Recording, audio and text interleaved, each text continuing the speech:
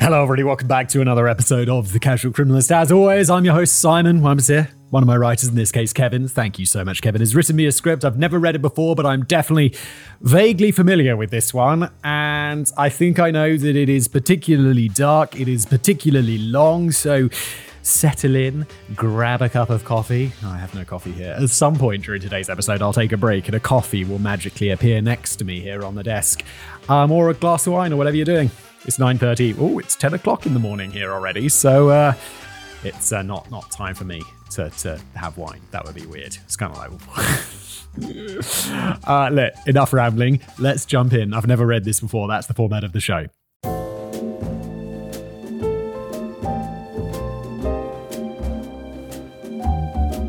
Is there anything more wholesome than a little girl or boy playing with their dolls? Sure, boys tend to call them action figures, but we know that they're the same thing. The only difference between them is that Barbie has over 200 jobs requiring about 50 different PhDs, while G.I. Joe only ever had one job. Hoorah! Unfortunately, there is nothing wholesome about the subjects of today's episode. Fair warning, both to you, Simon, and our listeners, that this episode is going to get pretty rough, and it's going to start almost immediately, long before any of the murders take place. Okay, strap in, everybody. The bastard from hell. In order to fully understand Paul Bernardo, we need to at least somewhat understand his parents, Marilyn and Kenneth. Oh, what a surprise. I wonder where this is going to go. The subject of today's episode, in a section called The Bastard from Hell, which Jen, who edits the videos, thank you so much, by the way, please beep out bastard, because I'm having an absolute nightmare with demonetization lately, to the point that it's like, I don't know what's going on with YouTube, but suddenly they're very sensitive about just about everything. So we have to tread very carefully these days. I apologize to all of our podcast listeners where that doesn't matter at all, but you have to deal with bleeped out words anyway. And what was I saying? Oh yeah, so what a surprise that the antagonist of today's story probably has parents who screwed him up a little bit. Let's see.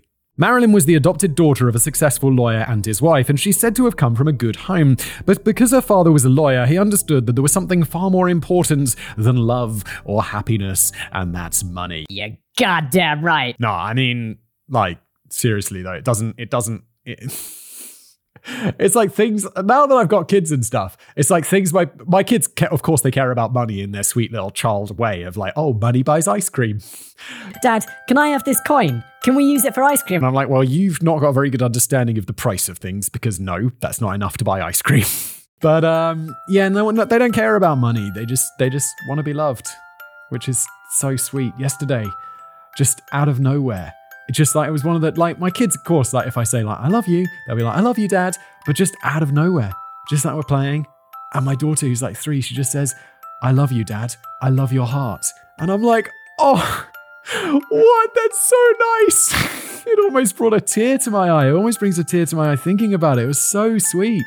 Oh my God, I know this episode is going to be so horrible. So, I don't know, just there's that nice little moment. That, oh God. Marilyn was considering marrying a high school sweetheart, Bill, but her father would not allow because Bill did not have the means to support her. Oh, the past, everybody. Instead, her father pushed her to marry another man that she had known, Kenneth Bernardo. Ken's father was a successful business owner, and Ken was going to college to become an accountant, which meant that he'd be able to provide for Marilyn. That's pretty messed up. Yes, it is. But Marilyn was always grateful that she'd been adopted into such a well-off family, so she complied with her father's wishes and in 1960 married Ken Bernardo. Had Marilyn's father been aware that Ken's father was abusive to both his wife and children, perhaps he would have made a different decision for her. Yes, maybe he would have. Or maybe he'd just be like, no, it's worth it, love. For the money. After their marriage, Ken wasted no time in becoming a physically abusive and alcoholic. This completely destroyed her self-confidence as she would tell her friends how thankful she was that Ken had loved her enough to marry her. Shit like this is so f***ed up. It's just, this isn't gaslighting, is it? It's like this mental abuse where it's like, it always strikes me as like, or but perhaps before I started really diving into this true crime stuff, or, you know, before growing up a bit, that people would stay in these abusive relationships. And then but the reality is it's so much more than the physical abuse. It's this mental abuse, this like diminishing of a person that makes them think, oh no, I deserve it. It's like, what the f*** is happening? It's crazy. Of course, her friends noticed what a drastic change in personality she was exhibiting, but there was nothing that they could do. Friends? Yes, there is. Yes, there is. It's called counseling your friends to leave their abusive partner. Like, if someone you know is in a really shitty relationship, maybe sit them down and be like, have you thought about how shitty your relationship is? Obviously, much more tactfully. But friends, this is what friends should do. Isn't that what friends are for? In 1961, Ken and Marilyn had their first son, Dave, and the following year they had a daughter, Debbie. Paul would be born 2 years later, but not without considerable drama. While Marilyn may have been unwilling or more likely unable to leave her husband, she still sought refuge from the constant abuse, and it was in the arms of her former boyfriend, Bill, that she would find that reprieve. It's unclear exactly when Ken became aware of the affair, but he seemed to accept it and chose to be listed as Paul's biological father on the birth certificate, even though this wasn't true. And though I say he accepted it, I just mean he didn't divorce Marilyn and leave her alone with the 3 kids. I don't imagine the drunk abusive piece of shit was particularly forgiving of her getting pregnant by another man. But it wasn't just the family drama that complicated Paul's birth. There was a lack of oxygen to his brain in utero, resulting in him being born with aphasia. Aphasia is a disorder. Thank you, Kevin. I'm like, I better explain it, otherwise I'm going to have to pretend I know what aphasia is. Wait, isn't that thing that Bruce Willis has? Doesn't Bruce Willis have aphasia? The thing that is wrong with his brain? Which is so sad. Bruce Willis is such a legend. I miss him. I mean, not personally, I don't know Bruce Willis, but I mean, I miss his acting in movies. Aphasia is a disorder that affects the language portion of the brain, making it difficult to speak and understand written or spoken language. It can be caused by any sort of damage to the language processing centers of the brain, including from stroke, tumors, or in the case of Paul, problems during development. I think that is what Bruce Willis has. Because he has the language problem, right? Bruce, I'm looking it up. Willis, aphasia.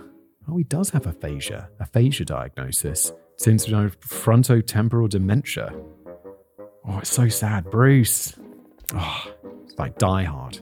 One of my favorite movies. Specifically Die Hard 2. I love the one at the airport. This was only made worse by another physical defect he was born with, where his tongue was mostly fused to the roof of his mouth. Although Paul would eventually get surgery to free his tongue, followed by speech therapy to help him learn to speak, for years he was only able to communicate with grunts and points. By the time Paul was 6 years old, Marilyn and Kenneth's marriage was becoming increasingly strained. Marilyn managed to track down her biological sisters, and she would visit them on weekends, leaving the kids alone with Kenneth. Oh yeah, she was adopted. I forgot that. Allegedly, anyway. It's a bit unclear whether she genuinely found her siblings or if it was just a cover story that she used to get out of the house and see her old boyfriends. But even when she was home, she had moved into the basement to stay as far away from her abusive husband as possible. The division amongst their parents deeply affected Dave and Debbie, but the younger Paul seemed completely unfazed by it. He was likely too young to understand that what was going on at his house wasn't completely normal. The only part that seemed to affect Paul at this age was that Marilyn had become so withdrawn, depressed, and eventually agoraphobic that she neglected her children. They would often go without food or clean clothing,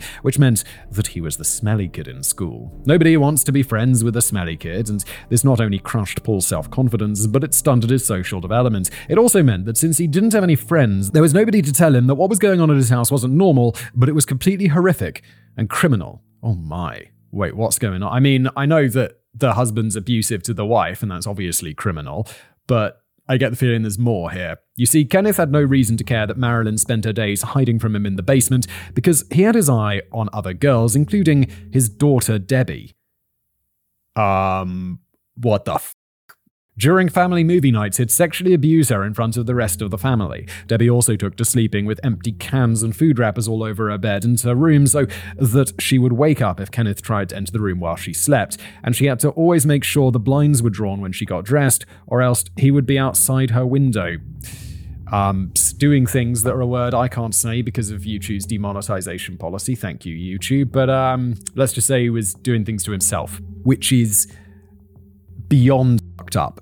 Kenneth's unforgivable behavior wasn't just restricted to Debbie. Neighbors would catch him prowling around in his pajamas, trying to peek inside girls' bedroom windows, and in 1975 he was charged in connection with abusing another child. He wound up pleading guilty to one count of indecent assault on a female under the age of 14, a crime for which he received a suspended sentence and 2 years of probation. How about when you do things to kids who are younger than 14 and your own daughter, you go to prison forever, or just execute you. Just get rid of you permanently. That would be good.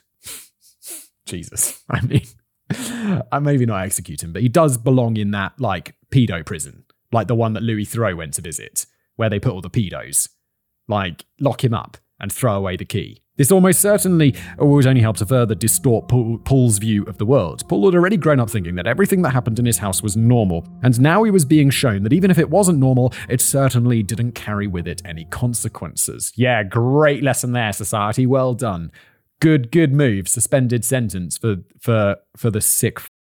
Around the same time as his father's arrest, Paul became friends with 3 other boys in his neighborhood, Van, Alex, and Steve Smirnis. They were always together, both around the neighborhood and in their local Boy Scout troop. By this point, Paul was beginning to become more social. He had an outward appearance of always being happy and smiling, and all adults loved him because he was such a beautiful and cheerful child with his bright blue eyes and dimpled cheeks. He was polite, well-behaved, excelling at school, which made him the sort of child that every parent wished their own kids could be more like, which is remarkable considering how extremely ruined this kid's home life is.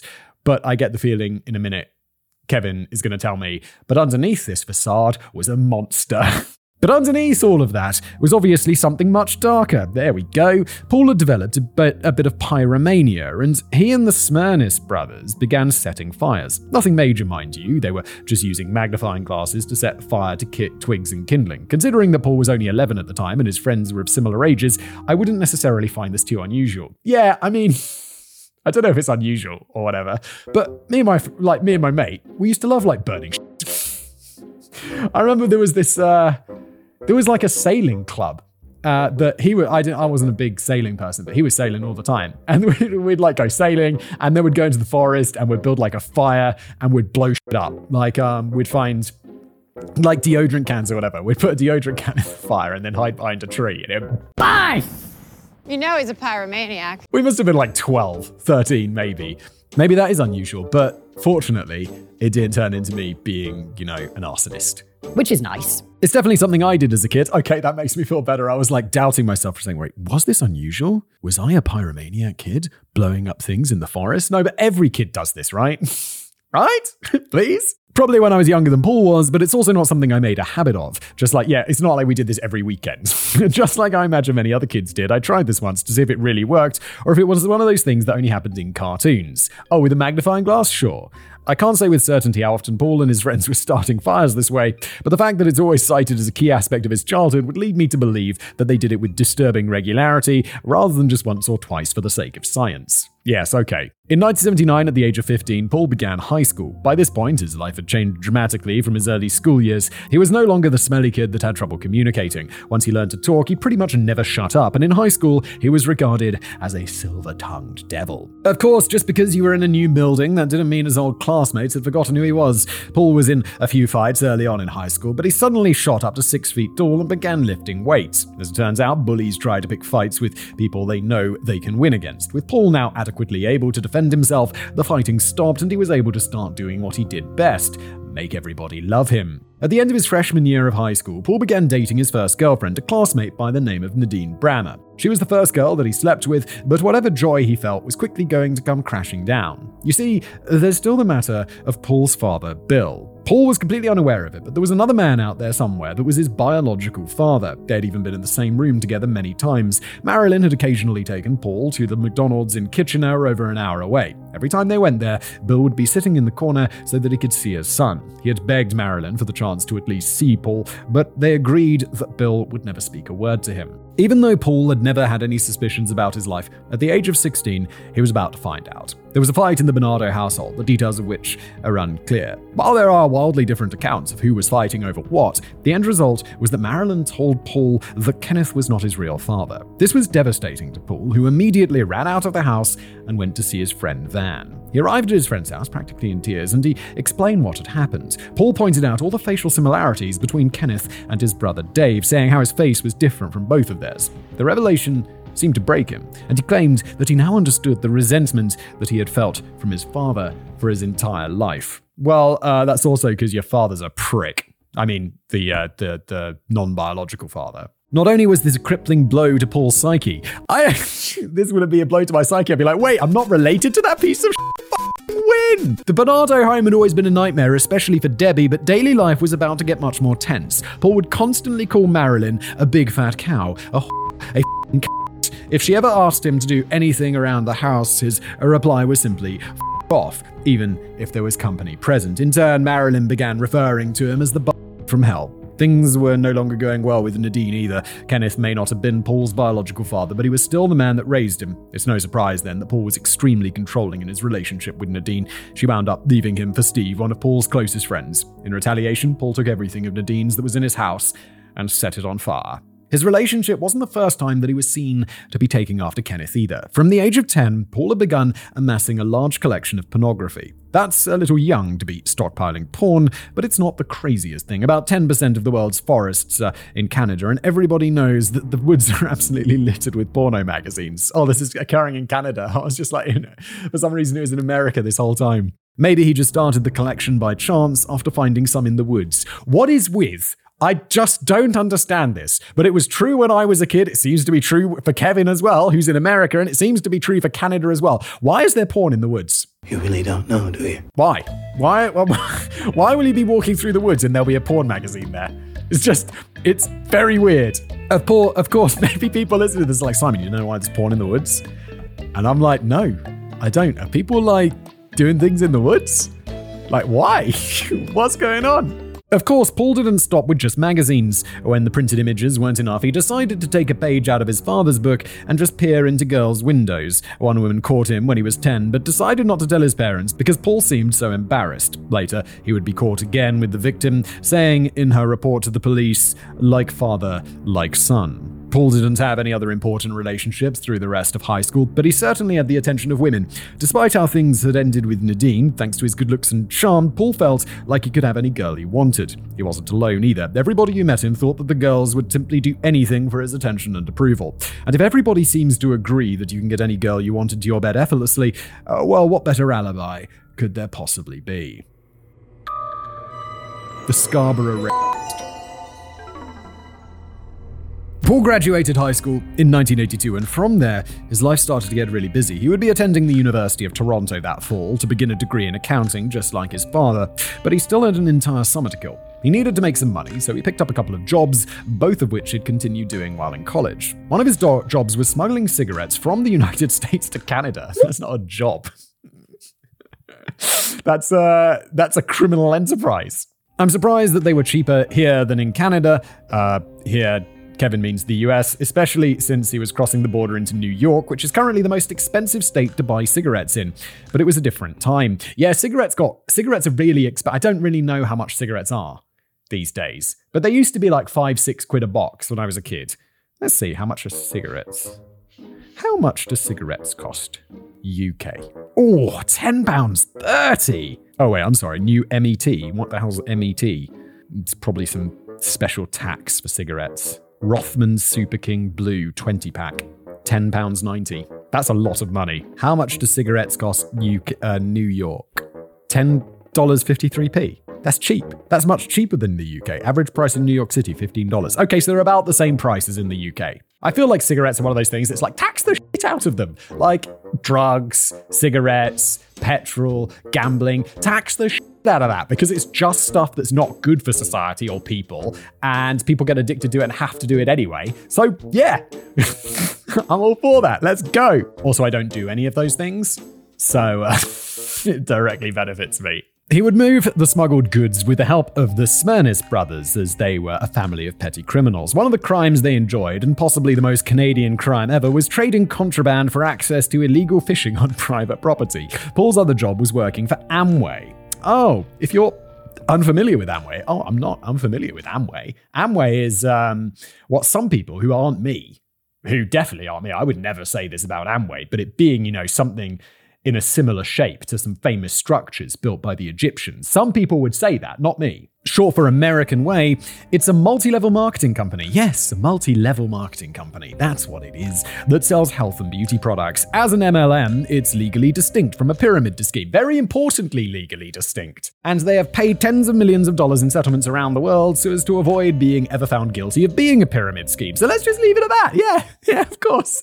Definitely not that. Anyway, Paul was enthralled by the sales culture of the company, and he dove in head first. He began buying any books and tapes that he could from famous motivational speakers and get-rich-quick gurus, and he was taking their lessons to heart. He also realized that many of the same techniques that worked in sales could work in dating. One such technique that he and Van would employ was to simply lie. Yeah, how to persuade people of things that you want them to believe. Well, how about just lie? Just lie. And also, this guy's going to be a good salesman because we've already talked about how he's a silver-tongued devil and he's so charming and good-looking. People are going to want to buy shit off this guy. The friends would go to bars and lie to women to get them into bed to great success. During this time, Paul also began to tell Van about his sexual desires. He had developed a lot of darker sexual fantasies involving force, humiliation, and degradation. But amongst all his fantasies, the one that excited him the most was the idea of his very own virgin farm. That sounds pretty fucked up, to be honest. He would buy his own plot of land where he could bring virgins to rape them and breed more virgins to use. What is going on in your brain? He admitted this to Van, and the two remained friends for another 10 years or so. If my mate came to me and was like, "Hey Simon, I'm thinking about starting a virgin farm," I'd be like, "Oh, what's that? What's a virgin farm?" What I'm going to do is I'm going to get virgins, bring them to my virgin farm, where I'm going to R-word them and create more virgins, which I will then R-word. I'd be like, "Okay, we're not friends anymore for one, and maybe I need to call the police," is what I think. For the next few years, Paul would continue with both his jobs, attending college and picking up girls. He would enter into relationships, and at first the girls would seem to be willing to do anything to keep him happy. But eventually his violent and abusive behavior would become too much and they would all leave him. Maybe he told them about his virgin farm. Each relationship became shorter than the previous one as Paul was becoming increasingly aggressive and controlling. His girlfriends would describe the things that he did to them in bed. Paul, during sex, would choke them with cords or hold knives to their throat. He would also engage in aggressive, it's probably another word I can't use, but another type of sex with them, ostensibly without their consent. This was his favorite type of sex, probably because it was painful and humiliating for an unwilling participant. For the rest of the episode, anytime he assaults someone, just assume that this particular act is a major part of it. And of course, Paul would also threaten to kill the girls he dated if they told anybody what he had done to them. There were other threats as well, such as making a girl pose nude for Polaroids, then threatening to post them on her church's bulletin board if she turned on him. While not physically abusive in public, his behavior towards his girlfriends was absolutely vile. He would constantly humiliate them publicly, and in one instance made a girl wear a t-shirt that said "hands off" on the front and "property of Paul" on the back. Bro, did you get that t-shirt custom made? Like, that's fucking weird, bro. I mean, it's not the weirdest thing you've done. 3 paragraphs ago, we were talking about virgin farms.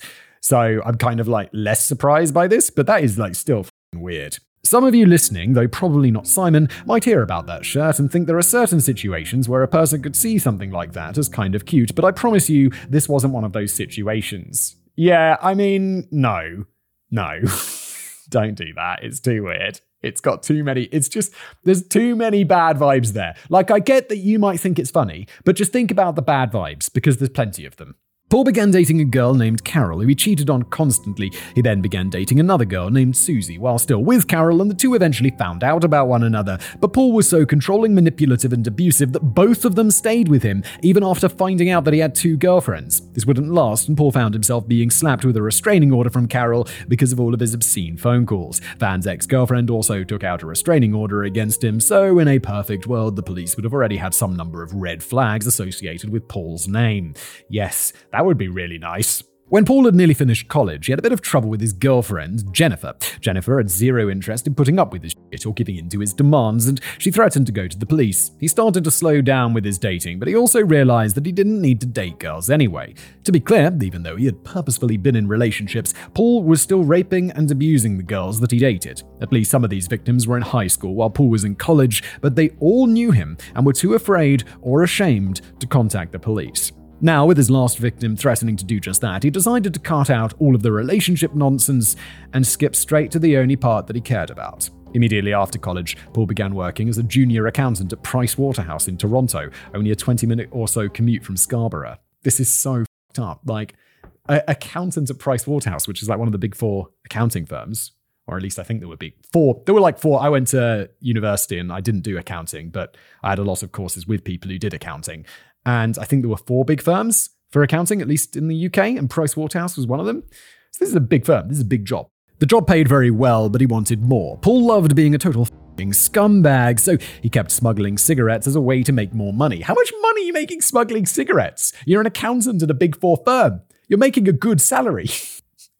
Why would you risk it doing something illegal like this? He had his career in order, in a manner of speaking anyway, but he hadn't really been dating. So it was now time for the police and the media to be introduced to the Scarborough rapist. But first, a quick side note. It's important to remember to focus on the victims rather than glorifying criminals here. We all tend to be pretty vocal on this show about what disgusting pieces of the criminals are, unless it's a light-hearted heist episode, so I don't think we're in danger of glorifying the criminals here. Kevin, we were talking about his virgin farm, Kevin. I don't think we're in any danger of being like, oh yeah, no, Paul seems all right. He seems like a stand-up lad. It's just, he's charming and he's nice, and he's an accountant at PwC. No.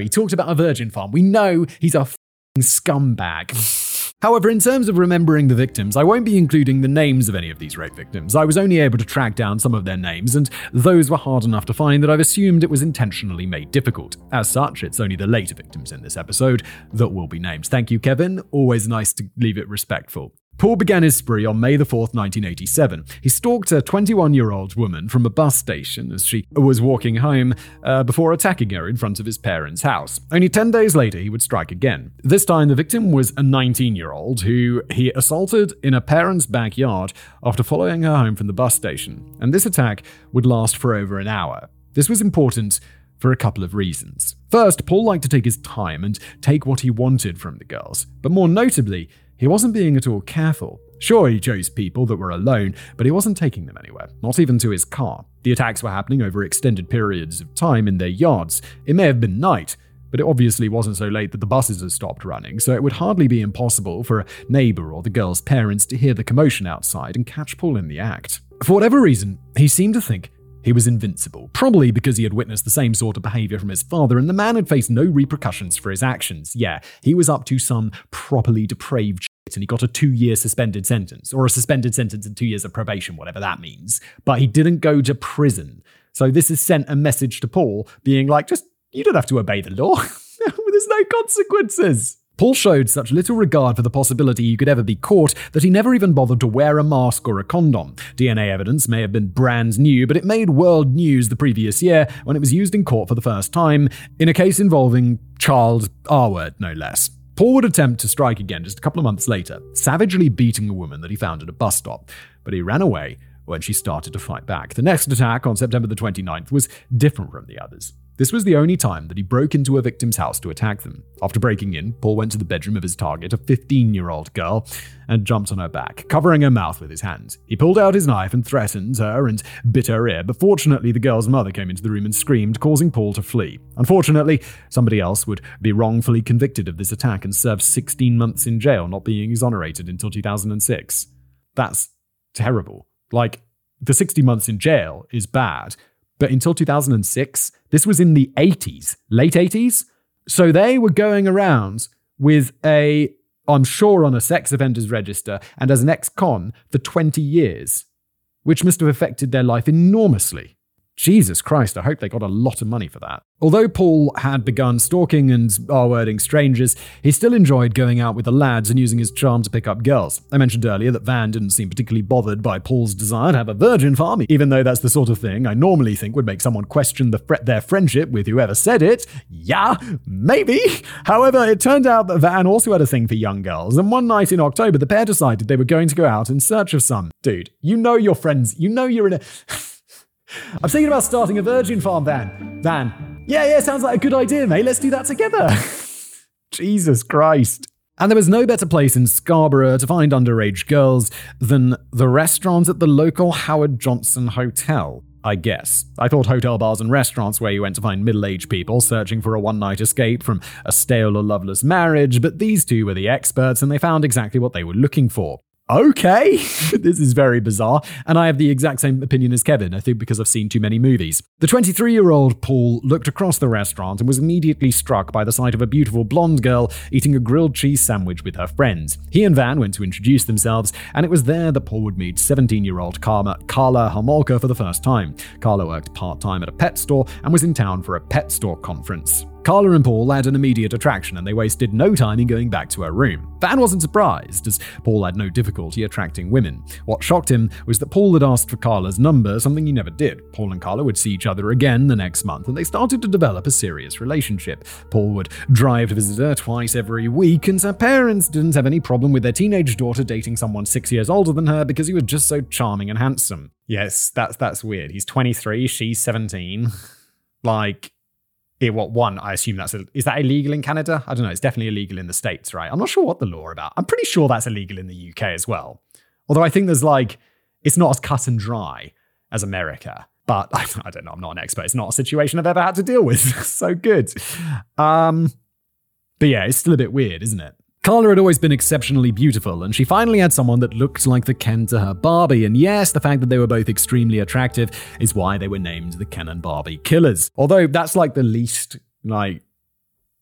bad reason. I mean, there's plenty of other ways they could be called. They're called the Ken and Barbie figures because they take their victims and then they put plastic in them to make them look like they're dolls, which, I don't know, that's straight out of a horror movie. Although, even if the two looked like the perfect couple, Paul didn't think they were yet, or rather, he didn't think that Karla was yet. If she was going to be perfect, Paul was going to have to run every aspect of her life for her. Karla had gone through a bit of a goth phase, and that was definitely over. She could not dye her hair and had to remain her natural blonde. She would also have to style her hair the way Paul told her to, dress the way he told her to, only talk to the people he permitted, have the opinions he told her to have, and only eat when he told her to. That meant a lot less grilled cheese and a lot more salad, since Paul enjoyed telling her how fat and ugly she was and made her call herself those names, including in bed.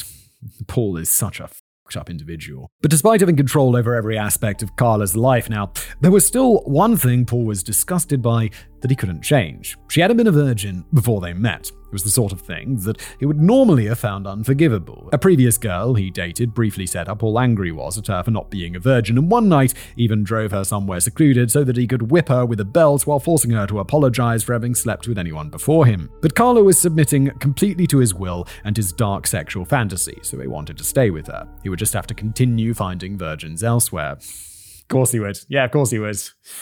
While dating Karla, Paul continued his string of assaults. On December 16, 1987, he targeted a 15-year-old victim while she was getting off of a bus. It was after this attack that the media officially coined the term Scarborough Rapist, which is, of course, a double-edged sword. It's good for people to know about very real threats like this, but narcissistic serial offenders also thrive off this sort of attention and are emboldened by it.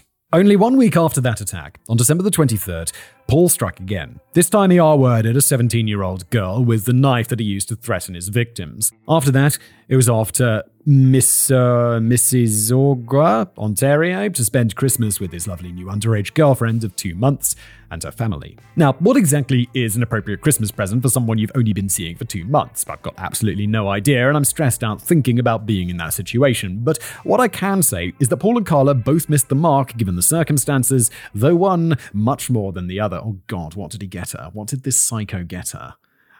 For Christmas, Paul gave Karla a teddy bear, a gold necklace, and a $300 dress. Today, that's either $800 or $600, depending on whether the original number was in US or Canadian dollars, but either way, that is insane after only 2 months with someone. It's almost as if he was trying to buy her obedience and compliance by giving her expensive presents and taking her to fancy restaurants.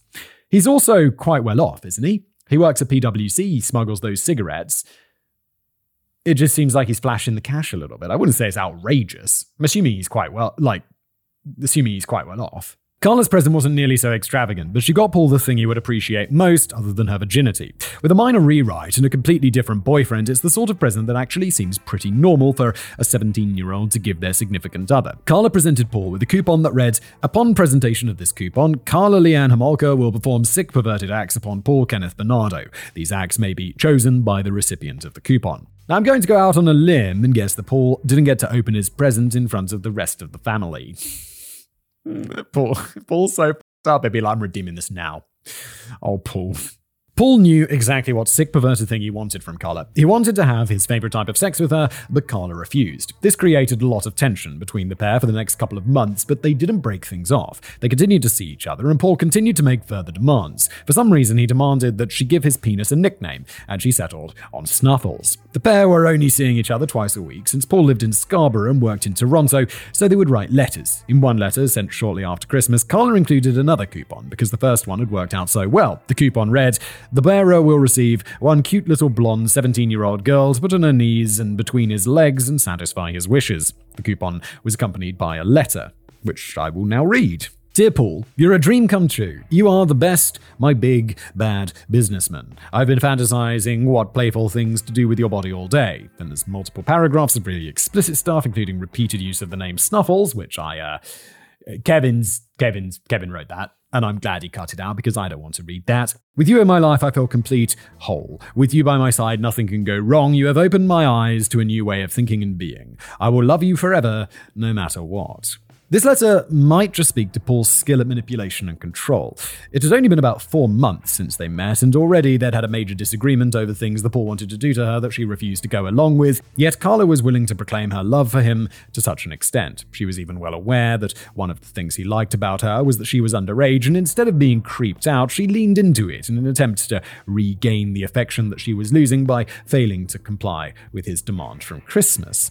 It was around this time that Karla's friends happened to find a pair of handcuffs in room. They weren't your typical tee-hee, we're so naughty fuzzy handcuffs with an emergency release button that could be pressed by the person restrained either. They were legitimate police handcuffs. When questioned about them by her friends, she just laughed it off and said that Paul liked to play rough in the bedroom. I mean, fair enough. I mean, that's not particularly unusual, even if it's not like the official pair of, like, sexy time handcuffs. Okay, I think that's okay. Karla's friends had never seen her as happy as when she started dating Paul, so they didn't really think much of it at the time. But Karla's happiness wasn't going to last. In February, Paul told her that he was thinking about breaking off the relationship since she hadn't acquiesced to his demands. Given no alternative, Karla finally gave in. When Paul's parents were out of town on vacation, he brought Karla to his house, where he had a surprise in store for her. She had already agreed to Paul to let him do his favorite thing to her, but he decided he wanted to up the ante. He took out his Polaroid camera and photographed her performing explicit acts on herself with a wine bottle before they engaged in sex together. While Paul was doing what he wanted to her, he wrapped an electrical cord around her neck and yanked it to pull her back and expose her neck, against which he placed an 8-inch hunting knife. He told her not to worry and that they were just props that excited him. In the end, Paul got to do whatever he wanted with her, because that was what he always did.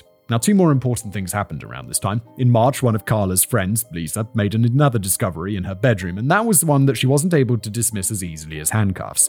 Lisa found a piece of paper in Karla's handwriting known as the list. It started off by instructing her to eat healthy, exercise daily, and have good hygiene. That's all good advice and pretty normal stuff. I'm honestly surprised Lisa bothered to continue reading instead of just getting bored and putting the paper back. But as she continued reading the list, it started talking about her relationship with Paul. To quote it, "Never let anyone know our relationship is anything but perfect. Don't talk back to Paul. Be a perfect girlfriend for Paul. If Paul asks for a drink, bring him one quickly and happily. Remember you're stupid. Remember you're ugly. Remember you're fat. I don't know why I tell you these things, because you never change." It's just like father like son, isn't it? It's just dark. Given what we know about Paul so far, that might not be too shocking. I mean, Kevin, you said like many pages ago now that he wanted a virgin farm. So anything that this guy does, I'm like, he wanted a virgin farm, Kevin.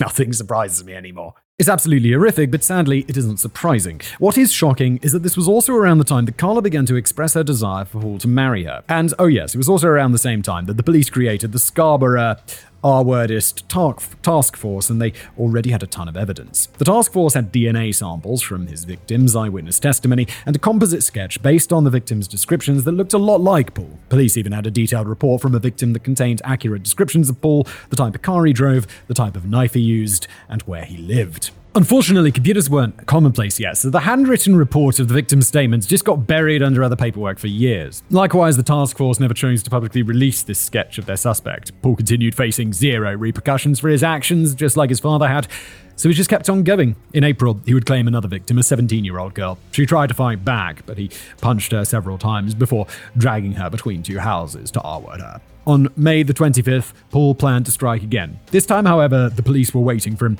He had a very clear modus operandi from which had only ever deviated once. He would follow girls that were traveling home alone from a bus stop and attack them. The police correctly decided to stake out bus stops in the area where the attacks had been taking place, and on that night, a uniformed police officer saw Paul lurking under a tree to monitor the bus stop. The officer gave chase, but Paul managed to escape without the police officer getting a good look at his face. Unfortunately, though, this didn't deter him at all. His next victim would come only 5 days later, but instead of in Scarborough, he chose to commit the crime in Mississauga while visiting... how do you pronounce that name? Mississauga. Gonna look it up just in case it comes up again. It's Canada, so it could have like a weird pronunciation because, you know, the French stuff. Let's see. Mississauga. Okay, sounds like Mrs. Saga. Okay, easy. Karla's family had no idea what sort of monster they'd invited into their home. Instead, they all absolutely adored him. Yeah, because he's got that facade. He's got that charming silver tongue. And it's like, but beneath, there's a monster. Her parents thought he was so handsome, well-spoken, and had a bright future as an accountant, and most importantly, he seemed to make Karla happy. Her two little sisters loved him as well, especially the youngest sister, Tammy. Paul was so charismatic that the family seemed to believe anything he told them, even when he talked about his upcoming career as a rap star. He had recorded an album under the name Young Hype and had Karla's family convinced that record labels were trying to fight over which one would get to sign him. Okay, he really did this? God, that sounds terrible. That was emphatically not true, which would be immediately clear to anyone who had listened to his so-called music. His debut album, titled Deadly Innocence, was objective garbage. His songs were all just him explaining, even though he was gorgeous, he was still hard as f***. Young Hype was going to murder you and bang your wife, and he'd never be arrested because he was too pretty and innocent looking. Oh, I've got some news for you. Like at some point we're going to get into, well, you getting arrested. I'm pretty sure that's how this ends. I'm not going to focus too much on his lyrics, since at the eventual trial, the judge ruled that song lyrics couldn't be admitted as evidence. That's a hotly contested topic that comes up in courts all too often, and I think the judge made the right call. It's interesting, right? Because it's like, you could just say, I was just talking, I was trying to look hard for my rap songs about murdering people or whatever. I didn't really murder anyone. And I would imagine for most things that's probably true. But also, don't rap about your crimes. But while the album shouldn't be used as proof in a court of law, I think it does speak to how delusional and out of touch with reality Paul was. Although so far, he's committed a lot of horrible crimes, and he's absolutely gotten away with it every bit of the way. So I don't say he's out of touch with reality with that. It seems like he's very aware of the reality that he's not going to face any consequences. Although ultimately he will. Part of it, of course, was just bravado, but against all logic and reason, part of him really thought he was going to take off as a rapper, despite the fact that his lyrics were trash and he had no flow. The rest of the summer was pretty quiet, but by October, Paul needed to feed his urges again. He tried to claim another victim, but she was able to fight back and escape. However, this was also the first time that his violence escalated. Yes, I realize everything he's done up until now was already extremely violent, but he went even further. The knife he brought with him had always been an intimidation tactic to threaten and subdue his victims. This was the first time he actually used it, stabbing the fleeing girl once in the thigh and again in the butt, resulting in her getting 12 stitches. October was also Paul and Karla's 1-year anniversary, which Karla commemorated by writing another letter for Paul, though this time there was no coupon attached. She wrote, "Thank you for the best year of my life. You enriched my life beyond belief," followed again by a bunch of really explicit stuff about snuffles. Paul thanked her by taking a second girlfriend in Toronto, Anna, though this relationship was short-lived. In November, Paul attacked another girl in the backyard of her house after following her home. This was his 7th R-word as the Scarborough R-wordist. Do I really have to do this? Maybe it's just easier to beep out these words, but it's just, it just feels so awkward, and I'm just being forced into it, and it sucks. Anyway, not counting the girls that successfully fought him off or his supposed girlfriends from before he started attacking strangers. Come December, it was time for Paul to spend Christmas with Karla's family again. It was around this time that he started paying more attention to Karla's sister Tammy, who was about to turn 14. and who had a little schoolgirl crush on Paul. He demanded that Tammy not have sex with anyone, which is something I don't even have words for. But again, Kevin, he wanted a virgin farm. We already know. It's like nothing, it disgusts me, but it doesn't surprise me. He's all kinds of fucked up. But shockingly, for the next 6 months or so, everything seemed to be pretty normal, or at least as normal as anything could be in this ridiculous and highly abusive situation. There's nothing normal about this. Karla was about to graduate high school, and she wanted to go study criminology at the University of Toronto to become a police detective. She had told people for much of her life that she wanted to be a cop, but Paul immediately shut it down. He told her that he was not going to let his wife work a job as dangerous as that, and that was the end of the conversation. They may not have been married or even engaged yet, but Karla had already said that she wanted Paul to marry her. Even though he was crushing one of her childhood dreams, his choice of words allowed her to hope that maybe he really would marry her if she kept obeying him. Besides, she also loved animals and had enjoyed her job at the pet store enough to travel to pet store conferences as a high school kid, so she decided to skip college and get a job as an assistant at a veterinarian's clinic in St. Catherine, nearly 2 hours away. Why so far away? I know Canada's big, but are there no local jobs? Is everyone just traveling hours for work in Canada? With Karla's future now decided for her, all that was left was her graduation party. Once that was done, she could go and begin her career far away from all her family and friends. But the party didn't go so smoothly. Paul had too much to drink, and he began accusing the boys at the party of flirting with Karla. This culminated in Paul essentially fighting the entire football team from Karla's high school. Obviously, this was not a fight he was going to win, though sadly it was one he was going to survive. Savage. Paul supposedly got a good couple of hits in, though for the most part he just got his own face bloodied. Yeah, you're trying to beat up a whole football team? And American football players are big. It's a sport that requires big people. My cousin played American football. He is a large man. But he kept going and seemed to be enjoying the sheer violence of it all, regardless of who was winning. The only reason the fight seems to have ended is because everybody else kind of stopped. It was one of those things where a lunatic is clearly going to get his ass kicked, but tries fighting anyway, and everyone else finally decides, forget it, man, this is crazy, and walks away. Karla would end up moving to St. Catherine for her job, so Paul made the 2-hour drive every weekend to visit her. But with her out of the way for most of the week, it left him plenty of opportunity to continue on with his crimes. He attacked a girl in late June, but she was able to fight back. She screamed to alert the neighbors, and Paul was left to run away with scratches all over his face from her resistance. The next couple of months were pretty eventful for Paul and Karla. Although she had been isolated from her family and high school friends, it was easy for her to make new friends. When Paul visited, he got to spend time with them all and got to know these new friends. At first, they were all jealous of Karla. She had this rich, handsome, charming older boyfriend who took such good care of her and would always go to the bar to get everyone's drinks and pay for them whenever they were all out together. However, one of the times he did this, the girls noticed that there was some sort of film of white specks on the top of their drinks. At first, they joked he was trying to roofie them, but when the same thing kept on appearing after every drink Paul bought them, Karla's friends had the sense not to drink anything he gave them. Yeah, it's like, yeah, you trying to roofie us. Wait, are you trying to roofie us, bro? That August, wait, what is this though? What was this? What was he doing to them? You really don't know, do you? That August, the couple took an impromptu vacation to Disney World, though Karla lied to her parents and said they were going to visit Paul's grandparents. Both of these are wholesome activities that it's fine.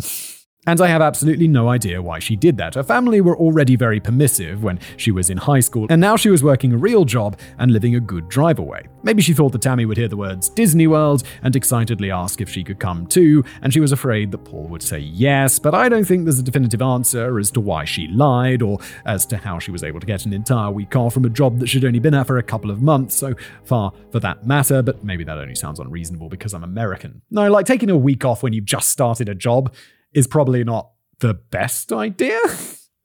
Although, what you should do is be like, oh yeah, I've got a commitment. Like when you go for the interview and they're like, well, we're going to offer you the job. Be like, there's one thing, I already have like a pre-existing commitment for this week. And then what can they do? Anyway, Paul and Karla spent 10 days living it up at Disney World and documenting everything. Paul had upgraded his Polaroid camera to a video camera, and the couple loved recording absolutely everything. Nearly none of these tapes are available anymore, but it sounds like Paul never went anywhere without it. He also spent a lot of time that vacation recording himself and Karla in bed together while wearing mouse ears. Okay, but as soon as they returned to Canada and Karla was back at her job, Paul had to strike again. He followed a 22-year-old woman home from the bus station, but this time he decided to follow her into her apartment. He proceeded to abuse her for 2 hours. In November, he'd attack a 15-year-old girl again after following her home from a bus station.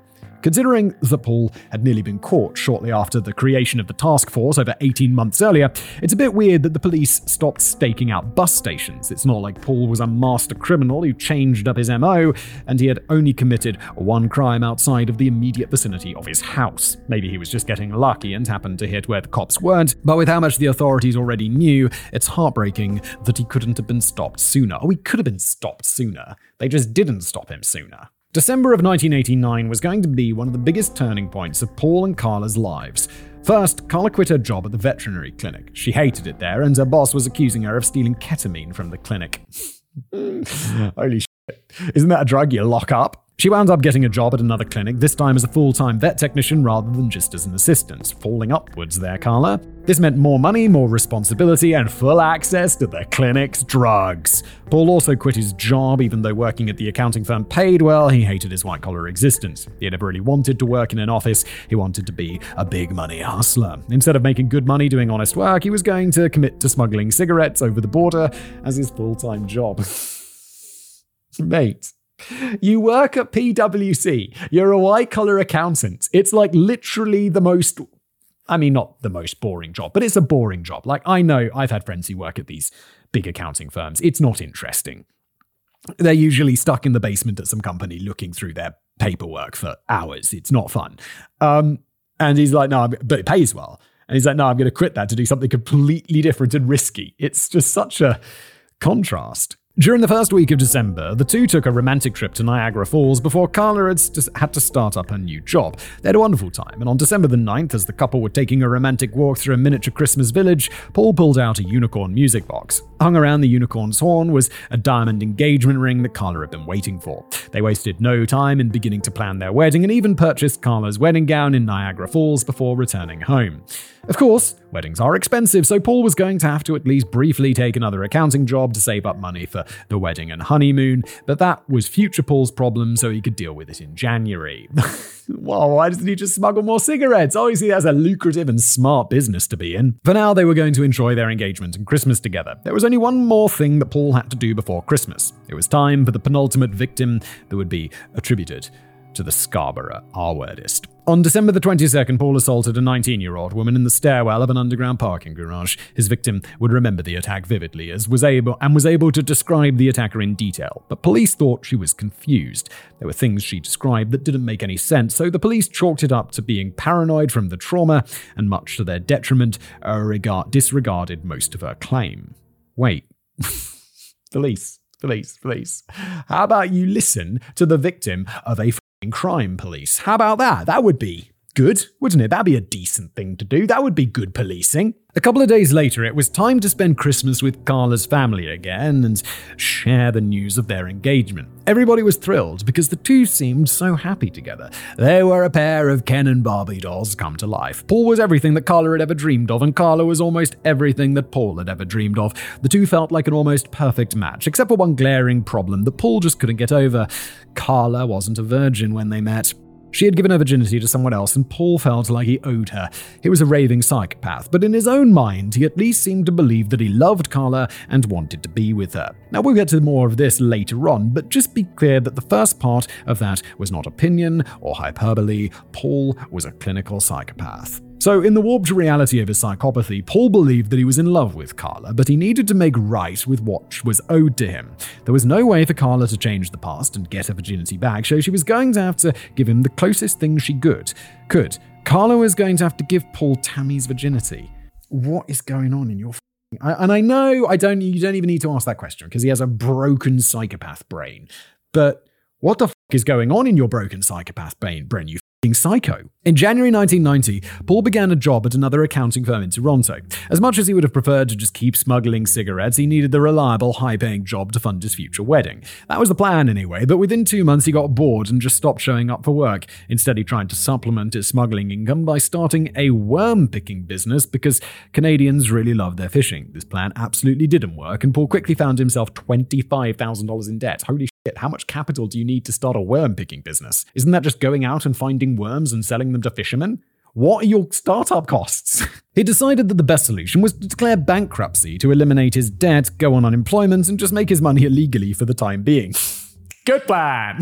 He had also become obsessed again with all those motivational speakers that he listened to while working for Amway. Paul believed that he could do the same thing they did, he just needed to find a way to put his own spin on things. But this was never going to work either. Sure, he had the looks and charm, but as a motivational speaker, his life story would have been a lot more like Matt Foley than Tony Robbins at this point. Who is Matt Foley?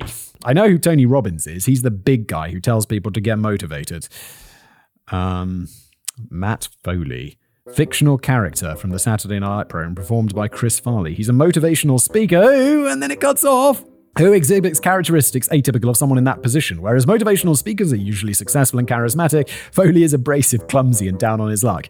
The character was popular in its original run and went on to become one of Farley's best-known characters. Well, there you go. First appeared in 1993. That's a throwback. In May of that year, Paul committed his 11th attack and the final one that would be attributed to the Scarborough attacker. His victim was a 19-year-old woman that he found at a bus stop, and she vividly remembered everything about him. Her details were too clear to disregard like the previous victim, so police quickly got to work making a new composite sketch of the attacker and creating a full-color rendering of it. Good job, police. Let's go. Job to do.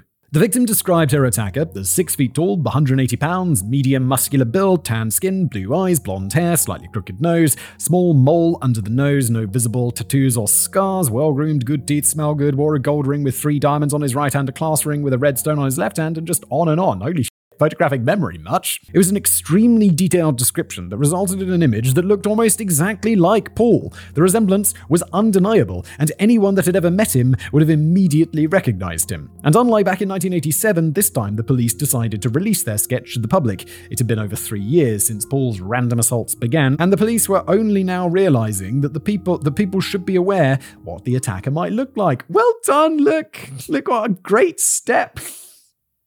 Jesus. How is he going to avoid this? Surely this is what is going to get him caught, but we're only halfway through today's episode. So what's going on? While all that had been going on, Paul also started to become increasingly obsessed with the idea of Tammy. Karla thought it was just a fantasy, so she decided to humor him a little bit to keep him happy. While Tammy wasn't home, the two would have sex in her bed, with Paul pretending that Karla was Tammy. The blinds in her bedroom also mysteriously broke, allowing Paul to peer in through the window at night and videotape her getting changed. Paul was also spending a lot more time at the Homolka family home because not having or wanting a job tends to create a lot of free time to relax by the pool and get drunk. One day, Paul was sitting by the pool when he realized he drank the last beer. He offered to go across the border to pick some up, and because of her crush, Tammy jumped up and asked if she could go with him. Paul naturally agreed, and the two drove away together for hours. They didn't return until after midnight, by which point Karla was panicked. She obviously knew about Paul's desires, but she thought it was just a harmless passing fantasy, not something he would act on. When it took so long for Paul and Tammy to return, she became horrified that she was going to lose control of the situation and lose the man that she felt she was supposed to marry. Jesus. Your mind has been twisted by this douchebag. If Karla was going to keep Paul happy so that he wouldn't leave her, she felt that she had no choice but to give him the thing he wanted most. She was going to have to give him Tammy. Because of her job at the veterinary clinic. No. Karla had access to certain drugs that were effective on humans as well as animals. She was smart enough not to just steal the medication from the clinic, as that would get her caught almost instantly. However, she had the authority to call in orders to the pharmacy that she could pick up without the clinic ever knowing. I mean, if someone was paying close enough attention or doing an audit, then they might have figured it out, but nothing was being stolen from inside the clinic, so there was no reason for anyone to suspect a thing. When the family went on vacation together that July, Karla brought some Valium with her that she had taken from work. Paul and Karla spiked Tammy's spaghetti dinner, Jesus Christ, and once she fell asleep, Paul rocked her for about a minute until she started to wake up. He was ecstatic that he had gotten Karla to give him what he wanted, but he needed more. His assaults normally lasted for an hour or longer, so if Karla really wanted to make him happy, she'd have to figure out a way to keep Tammy unconscious longer. He wanted to be able to take his time without Tammy remembering any of what had happened. But there was just one problem waiting for Paul back home. The police had just released the composite sketch along with a $150,000 reward for any information leading to the Scarborough attacker's arrest. How is he going to escape this? I mentioned that anyone who saw the sketch would immediately recognize it as Paul, and they did. Tips started coming in from Paul's former co-workers at Price Waterhouse, from ex-girlfriends, from a teller at his bank who saw him only once in a while, and from Tina Smyrnis, the wife of one of the Smyrnis boys, Alex. How are you going to possibly escape this? While I haven't found any evidence that Alex got up to anything as indecent as Paul and Van had together, he still knew a lot of their stories, and by extension, Tina did as well. They called it into the police and were asked to come in for an interview in September. At the same time, the police found that victim's statement that had been lost under paperwork 3 years earlier. It had the same description of Paul, matched the car he drove at the time, and the attack was barely 2 blocks from his house. It seemed like they had everything they needed to bring Paul in for interrogation, which they did, but it still took them 2 months to come knocking. On November the 19th, police showed up at the Bernardo residence while Paul wasn't home. They left their card with Kenneth and told him to have Paul give them a call. What are you doing? If you think this guy is such a terrible criminal as he is, surely he's a flight risk. If you see that police card and you're this dude who's committed these heinous crimes, you're like, "Hi police, yeah, I was just wondering, you left your card at my house. What's up?" And they're like, "Oh, we're calling about the TV license." No, they know what's up.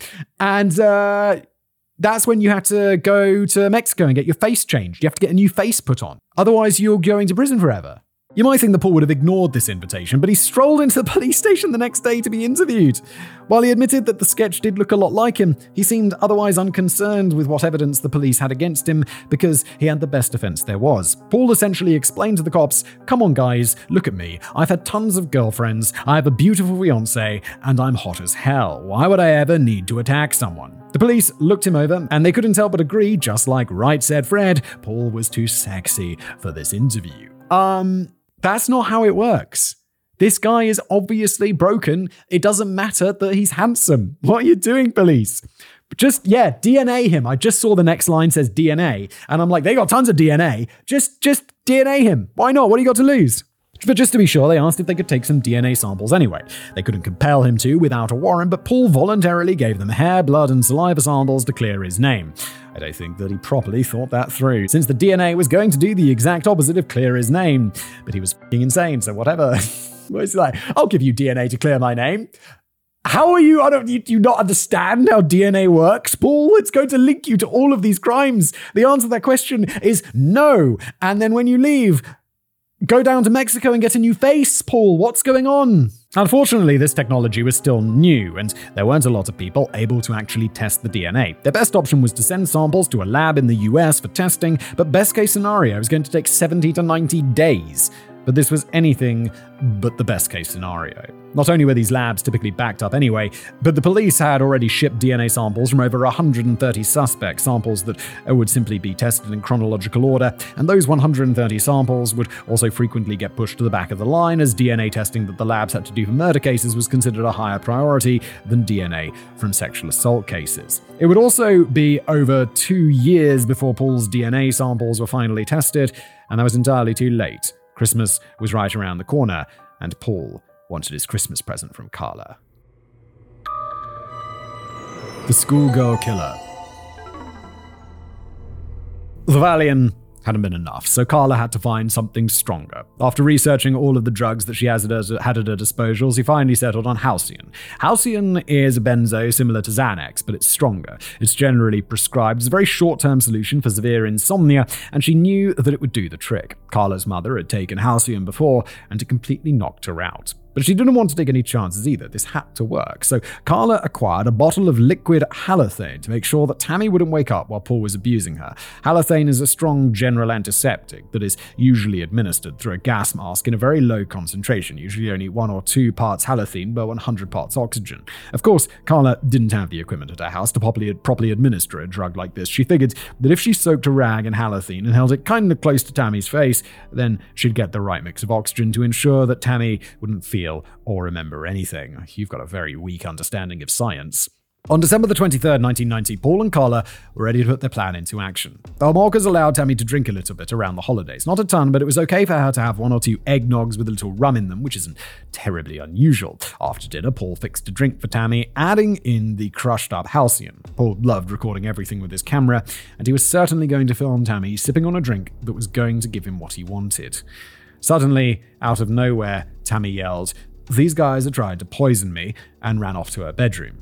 At first, the couple thought they were caught, but nobody seemed to hear her. Eventually, she came back downstairs to watch a movie with Paul, Karla, and the middle sister Laurie, and Paul began making her more drinks. Laurie told Paul to stop making drinks, but then she went up to bed, leaving Tammy alone with Paul and Karla. The couple waited, ignoring the movie completely, as they intently watched for Tammy to fall asleep. As soon as she did, she was placed on the floor, and Karla went to get the halothane while Paul set up his video camera. Karla soaked a rag and placed it directly over Tammy's mouth and nose while Paul attacked Karla. Karla kept checking Tammy's pulse and breathing, and at one point added more halothane to the rag to ensure that Tammy wouldn't wake up before Paul had finished.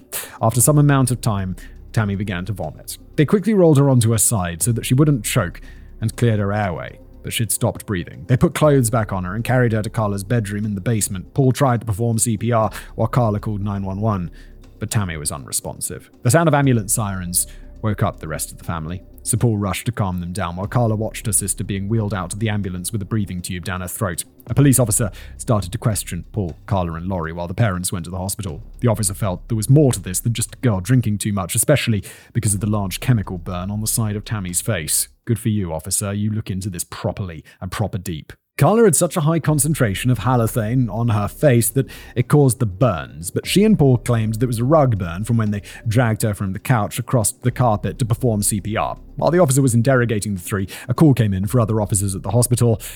Tammy was declared dead on arrival.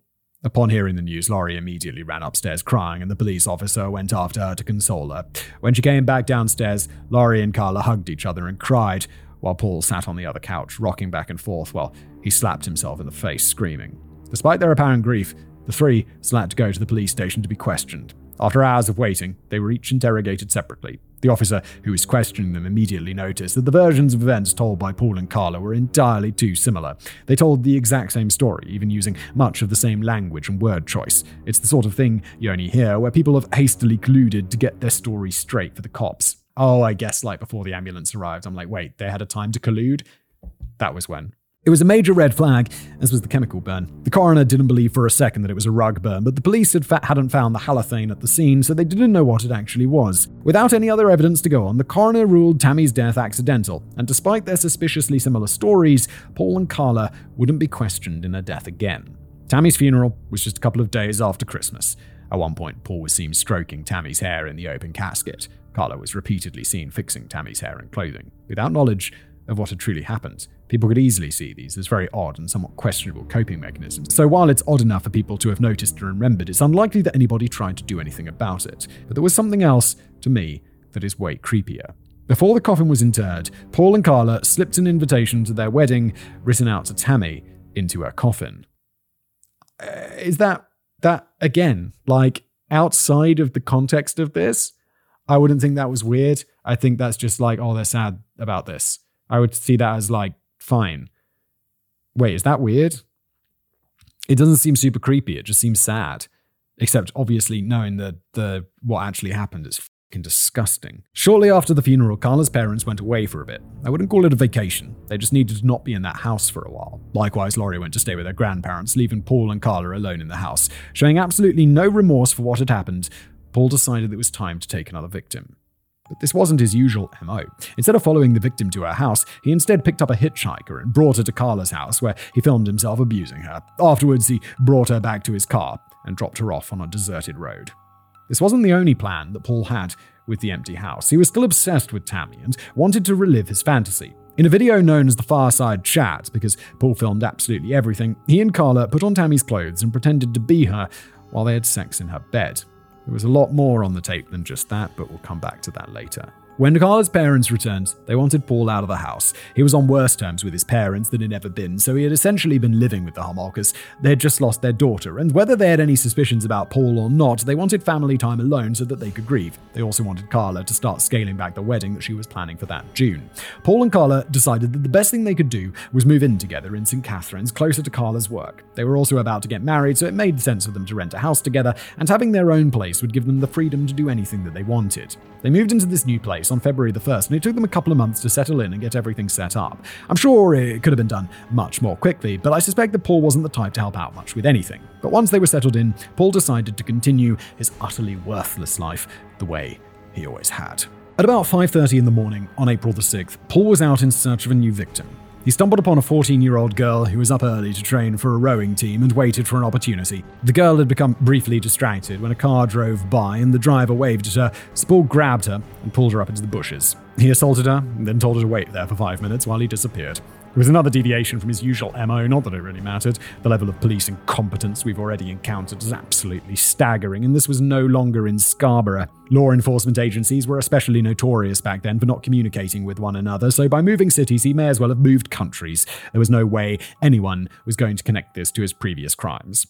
June was about to be one of the busiest months for Paul and Karla, not just because of their wedding. To start, Karla made a new friend by the name of Spike. Spike was a 3-foot-long iguana that had been brought into her work to be put down. It had come from a home of abuse and neglect, so she decided to bring it home and nurse it back to health. She succeeded and decided to keep Spike as a pet. One night, Van Smyrnis and his girlfriend Joanne came over to visit. Everyone was just hanging out and having a laugh when suddenly Spike got a little anxious and bit Joanne's finger. Paul was immediately enraged, saying that the iguana couldn't just go around biting people. They needed to be disciplined, so he took Spike and Karla to the bedroom to teach him a lesson. I don't really know what Paul's magic plan was to housebreak an iguana, but it didn't work, and Spike just bit him as well. Good boy. Paul grabbed Spike and took him to the kitchen, where he threw the iguana onto the cutting board, chopped its head off, and yelled at Karla to clean up the mess. Jesus Christ. I know nothing surprises me, but it is just like, what the fuck, man? As always, she did what she was told, skinning and gutting her former pet. Paul then tossed it onto the grill and served it for what had to have been the most uncomfortable dinner of Van and Joanne's life. Joanne understandably wouldn't take a bite, and Van just kind of picked at his, but Paul ate his entire plate, with Karla eating most of hers. Jesus in Christ. I guess they already knew that this guy was weird, but can you imagine going to your mate's house and he beheads his pet and then serves it to you for dinner? Jesus, man. On June the 7th, Karla invited a friend of hers over to visit. The friend, known only as Jane Doe, was a 15-year-old girl that Karla had met a couple of years earlier while working at a pet store when Jane was only 12. Jane was given drinks laced with halcyon, and when she passed out, she was filmed being attacked by Paul. Karla had again used halothane while the girl was unconscious, but this time it didn't result in her death. When Jane woke up and went home and was sick in bed for 3 days, she thought it was just the flu. Part of Paul couldn't have been happier with how things went. Instead of killing their victim, this time she'd only gotten a little sick and hadn't suspected a thing. It wasn't exactly the way he envisioned his virgin farm, but if they could keep inviting girls over like this, it would be a dream come true for him. But another part of him was furious with Karla. Why couldn't she have gotten it right the first time with Tammy, so that it'd still have her as well? A week later, Paul went to go pick up his marriage certificate before the wedding and then drove across the border to make a cigarette run. He delivered the cigarettes to Van back in Scarborough so that Van could fence them. That whole route is at least 4 hours of driving, so it was already going to be late by the time he got home, but he decided to take a little detour in Burlington to steal some license plates. Oh, okay, there you go. Another criminal enterprise. Unbeknownst to him, the city of Burlington had recently been struck by tragedy. A car accident had claimed the lives of multiple high schoolers, and the wake was that night. Following the wake, some of their classmates had gone to the woods to drink and remember their friends, and they were only getting home now at around 2 a.m. Among them was 14-year-old Leslie Mahaffey. Leslie had been going through a bit of a rebellious phase, as teenagers want to do. She would frequently disappear from her house or stay out past her curfew, and her parents had gotten sick of it. They told her if she stayed out past curfew, that they would lock the door. And when the group arrived at Leslie's house, she discovered that the door to her house was in fact locked. She told her friends that it was fine and that the other door would be unlocked, so she sent them on their way. Once her friends were gone, she discovered that the other door was locked too. I don't blame the parents, and I hope they don't blame themselves, but I do have a lot of mixed feelings about that. On the one hand, it's important to enforce boundaries you're trying to set, but on the other, their teenage daughter had just been to a wake for multiple of her friends. If there was ever going to be a time to cut the girl some slack, it was that night. Leslie walked to her payphone at a nearby plaza to call her friend Amanda to ask if she could stay the night there, but Amanda said no. She thought it was a bad idea because her little sister was sick, and the last time Leslie had spent the night there, Leslie's mother gave Amanda's mother hell over it. Amanda kept telling her to just go home and ring the doorbell so her parents could let her in, but Leslie sounded worried and insisted that she didn't want to go home. While she was walking back to her house to figure out how she'd get inside, she spotted Paul. He told her that he was planning to break into a nearby house, then asked if she wanted a cigarette. She said yes, so Paul took her to his car where he said the cigarettes were. They got inside the car and he gave her a cigarette as promised. Paul asked her what her name was, and she told him it was Leslie. When she asked for his name in return, he pulled out a knife from under the seat and told her that it didn't matter what his name was. He then made her put one of his shirts over her head and drove her back to his house. When Paul got home, he brought Leslie inside and then went upstairs. He instructed Karla to stay in bed and just be quiet for a while. He then went back downstairs, set up his camera, and began to R-word Leslie. For the next 24 to 36 hours, Leslie would remain a prisoner in the house while being tortured and abused. The entire time, she'd been blindfolded by Paul's turtleneck. Even when she was allowed to take a shower, the turtleneck never left her head. Despite being a victim of sadistic torment, Leslie was able to remain mostly calm, likely because of her blindfold. She had no idea where she was or who was attacking her, and Paul had been very encouraging. He told her what a good job she was doing, at one point stating, "The next 2 hours are going to determine what I do to you. Right now, you're scoring perfect." As horrible as everything was, she almost certainly believed she would survive the ordeal as long as she stayed blindfolded and didn't fight back. That's why as soon as Leslie thought her blindfold might be slipping, she made sure to tell Paul. It was the smartest thing to do under the circumstances, but you can't reason with a psychopath. The next day, Leslie's dead body was carried down to the basement so Paul and Karla could prepare their house for Father's Day with the Homolkas. I thought she would survive because it felt like we were being told the story from her perspective. The most heartbreaking part of Leslie's story, besides all of it, is the tapes. According to everyone who saw the tapes, Leslie's blindfold never budged. Karla's parents would spend about 8 hours in their home that day with no idea what had just happened. The closest they came to discovering anything was when Karla's mother asked if she should go to the basement to get the potatoes. Karla cheerfully stopped her and said she'd do it. She retrieved a bag of potatoes that was on the floor next to Leslie's body, though seeing the body disgusted her and ruined her dinner. Oh, boo-f***ing-ho. When the Homolkas left after dinner, Paul went to the store to buy bags and bags of cement. Leslie's body was dismembered and encased in 8 different cement blocks. The next day, they drove to nearby Lake Gibson to dump the cement blocks into the lake. 7 were deposited into the lake, but at about 200 pounds, one of the blocks was too heavy for them to move, so they just left it on the shore. Just under 2 weeks later, on June the 29th, Paul and Karla were married in front of all of their friends and family. The celebration had not been downsized as Karla's parents wanted, and it was a lavish event with about 150 guests. Everyone was enjoying the reception, and the newlyweds danced together without a care in the world. But coincidentally, there was something else going on 15 miles away at Lake Gibson.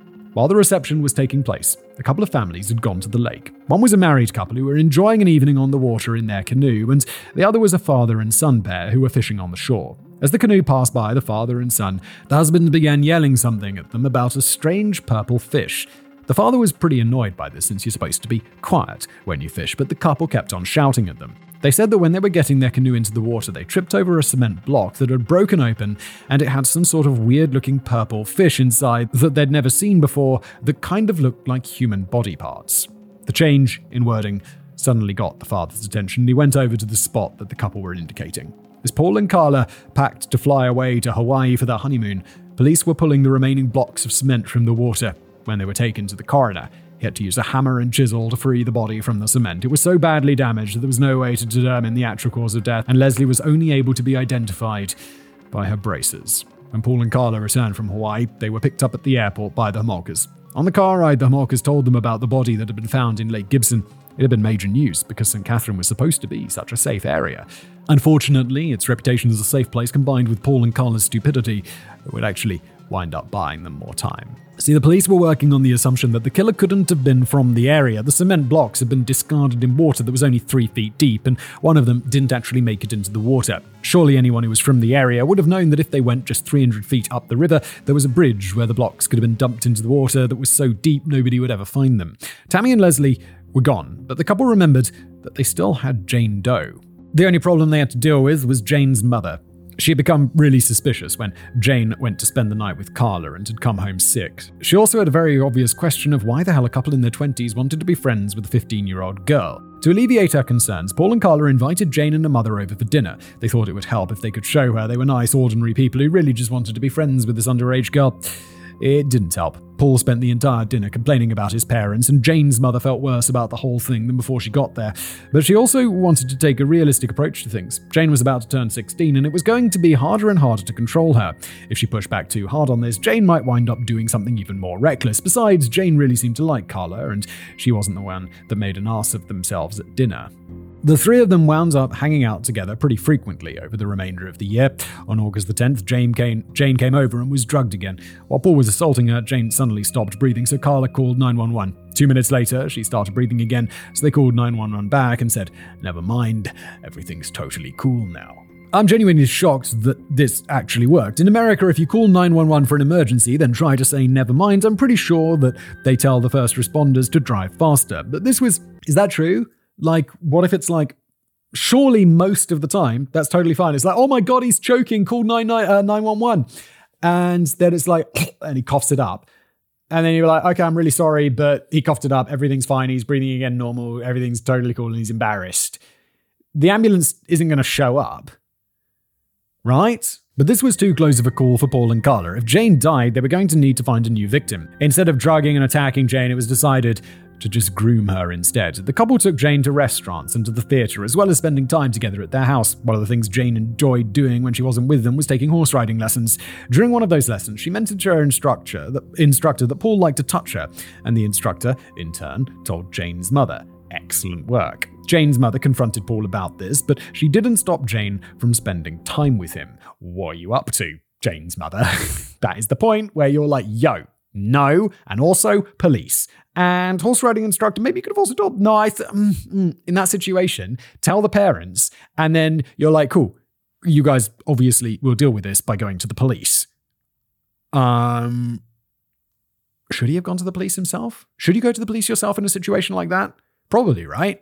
But the dynamic they had created with Jane wasn't working as intended. Coercing and manipulating her worked to a point, and she would allow certain things to happen without resisting. But she wouldn't have sex with Paul. She didn't really want anything to do with Paul. She just wanted to be friends with Karla. Karla was a nice girl from the pet store that had always let her come and play with the puppies when she was 12. Paul was her creepy husband that would molest her, often in plain view of Karla.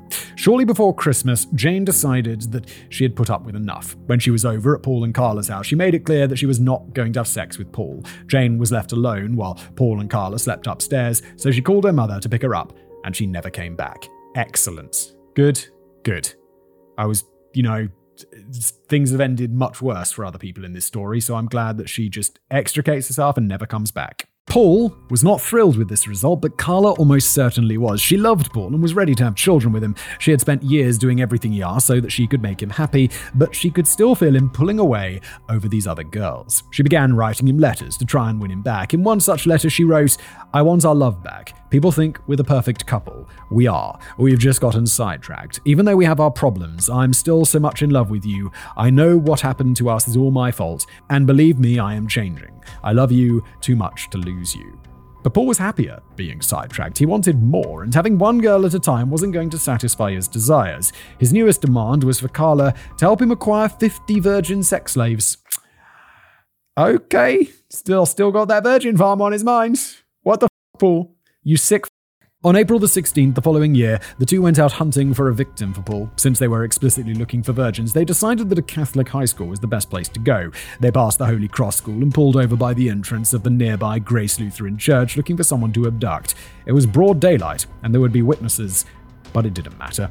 Paul had been assaulting girls and making money illegally for years, so he thought that nothing would ever stop him. When the school let out, Karla waved down Kristen French. Kristen was a 15-year-old Girl Scout, figure skater, member of the school's rowing team. She was an honor student who volunteered at a nursing home. When school had ended for her for the day, she wanted to get home, feed her dog, and then go to the Easter dance with her boyfriend. Karla was holding a map and asked Kristen for directions. While she was distracted, Paul forced Kristen into the car at knife point before driving away. There were witnesses to the abduction. They might not have known who Kristen was, but Kristen's disappearance was immediately noticed by her family and friends. She had a very strict routine of always making the 15-minute walk home from school immediately so that she could feed and walk her dog. She was never late, so it took very little time for them to realize that something was wrong and for the police to know who they were searching for. Unfortunately, the witnesses dropped the ball. One of the witnesses was absolutely certain that the car Kristen had been abducted in was a cream-colored Chevy Camaro, but Paul drove a gold Nissan. With the police searching for the wrong car, there was nothing to stop Paul and Karla. When they got back to the house, the blinds had to be closed and all the phones disconnected before a blindfolded Kristen was led from the garage into the house. Paul took her upstairs to film himself abusing her while Karla made dinner. He kept feeding Kristen alcohol, and when she threw up, Karla came in to clean it up before finishing dinner. At dinner, they removed Kristen's blindfold. They ate a normal meal, as if nothing had just happened, with Karla talking to Kristen about her boyfriend Elton and a dog Sasha. After dinner, Paul took her back upstairs to torture her more while Karla cleaned the kitchen. When it was time to get some sleep, Paul wanted to give Kristen Halcyon to ensure that she'd sleep through the night, but Karla refused, because Halcyon would show up in an autopsy. The next day, Paul drew a bath for Kristen so that he could record her while she bathed herself. Then Karla and Kristen did each other's makeup while they talked about the different perfumes and cosmetic brands they liked. After more abuse throughout the day, Paul tied Kristen to a chair. He was going to get them some McDonald's for dinner, and he wanted to know what movie Kristen wanted to rent from Blockbuster for them to watch that night. While Paul was gone, Karla turned on the evening news, which featured Kristen's father begging for her safe return, causing her to burst into tears. Paul returned with dinner, then got back to torturing her. Obviously, Kristen hadn't wanted to talk with Karla about boys and perfume while doing their makeup. She hadn't wanted to drink alcohol. She hadn't wanted any of this, and she was trying to play along in the hopes that she might survive. But she finally started talking back to Paul. Kristen was doing everything she could to make them happy so she could survive, but she was inexperienced and didn't know how to do the things he wanted. He started yelling at her for messing up, so she started yelling back, calling him a bastard. When he demanded that Kristen tell Karla that she loved her, Kristen replied, "Karla, is that your name?" The violence against her only increased after that, but the more violent Paul became, the more defiant Kristen became, with her refusing Paul's orders by saying, "Some things are worth dying for." Kristen's last words, caught on tape, were spoken directly to Paul. "I don't know how your wife can stand being around you." Jesus, man. Do they have death penalty in Canada? It's about they should bring it back for this bastard. The next day was Easter, and by the time Paul and Karla left to go spend the day with the Homolkas, Kristen was already dead. Paul had considered just leaving her tied up at the house until they returned, but it was too much of a liability. Kristen's body was found naked in a ditch on April the 30th. The side road where Kristen had been dumped was in throwing distance of Leslie's grave, but the police thought the location was a coincidence. One had been dismembered and put in a lake, while the other thrown to the side of the road. They were different enough that almost none of the police thought that the crimes were connected, though the media would eventually dub the suspect the schoolgirl killer. But finally, and in spite of this gross oversight on the part of the police, things were going to come crashing down around Paul and Karla. You better go to prison for fucking ever. Trouble in Paradise. Kristen's body had been found on April the 30th, and the police immediately released a profile of the killer. Now, Van Smyrnis was Paul's best and oldest friend. They had known each other since childhood, so Van knew him really well. As soon as he saw the profile of the killer, he was convinced it was Paul. The two may have done a lot of illegal things together, including sharing a fondness for underage girls, but murder was a bridge too far. Van was already talking to the police on May the 1st to make sure they investigated Paul. Good for you. And about a week and a half later, police finally came knocking on Paul's door to ask where he had been when the two girls were kidnapped. He used Karla as an alibi and was able to charm his way past the police officers. He was just such a nice, good-looking, well-spoken man, so it was hard for them to think that he could have been the killer. Come on, police. You got to see past that. You've got to be trained to be like, charming people can be psychos. It's a facade. Paul again voluntarily offered DNA samples. After all, it's not like anything came the first time he did so. The officers asked if he owned a Camaro, and is happy to point out his Nissan. Just to be safe, as they were leaving, they discreetly looked at his car from a further distance to see if it could be mistaken for a Camaro, and they concluded that no, it could not. When Paul went to Karla to gloat about how he had fooled some stupid cops yet again, she pointed out that maybe they were just playing him. Maybe they didn't believe a goddamn word he said and just wanted to lull him into a false sense of security so that when they came back with a search warrant, he wouldn't have thought to hide any evidence. Evidence like the countless hours of videotapes of girls being attacked that were just sitting in their house for anyone to find. They took the tapes and hid them in the insulation in the basement ceiling where nobody would ever find them. They also decided to legally change their name from the Bernardos to the Teals. Teal was chosen because it was the name of the serial killer in Karla's favorite movie, Criminal Law, although the name was spelled very differently there. Paul also changed his middle name from Kenneth to Jason in honor of the serial killer from every Friday the 13th movie except for the good one. This is don't change your name. If you're a serial killer, don't change your name to the name of a serial killer. What's wrong with you?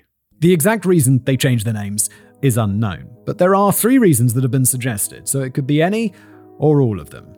First, it may have just been done in an abundance of caution. If Paul Bernardo was going to be wanted for a bunch of crimes, it would be better if Paul Bernardo no longer existed. It's not like it would be impossible to find records of what they changed their names to, but it would still be an inconvenient waste of time that would slow everything down. Would it?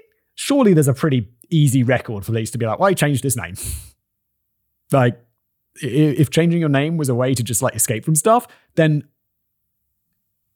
I mean, come on. This is just silly. Next, Paul may have been trying to distance himself from his father, not just because Kenneth wasn't his biological father and they didn't really like each other, though surely that would have been a big part of it, but because Kenneth was a convicted sex criminal. He didn't really get punished for it, but it was still on record, and the further that Paul could get, the better. The final proposed reason for the name change is that Paul and Karla may have been a bit racist. They were supposed to be this ideal, beautiful couple with their blonde hair and blue eyes. Did they really want a last name that sounded so swarthy and ethnic? Wait, Homolka? What sort of, ethnic? What does swarthy mean? I don't even know. It's a name of Czech origin. I was thinking it sounded a bit Czech. Is that ethnic?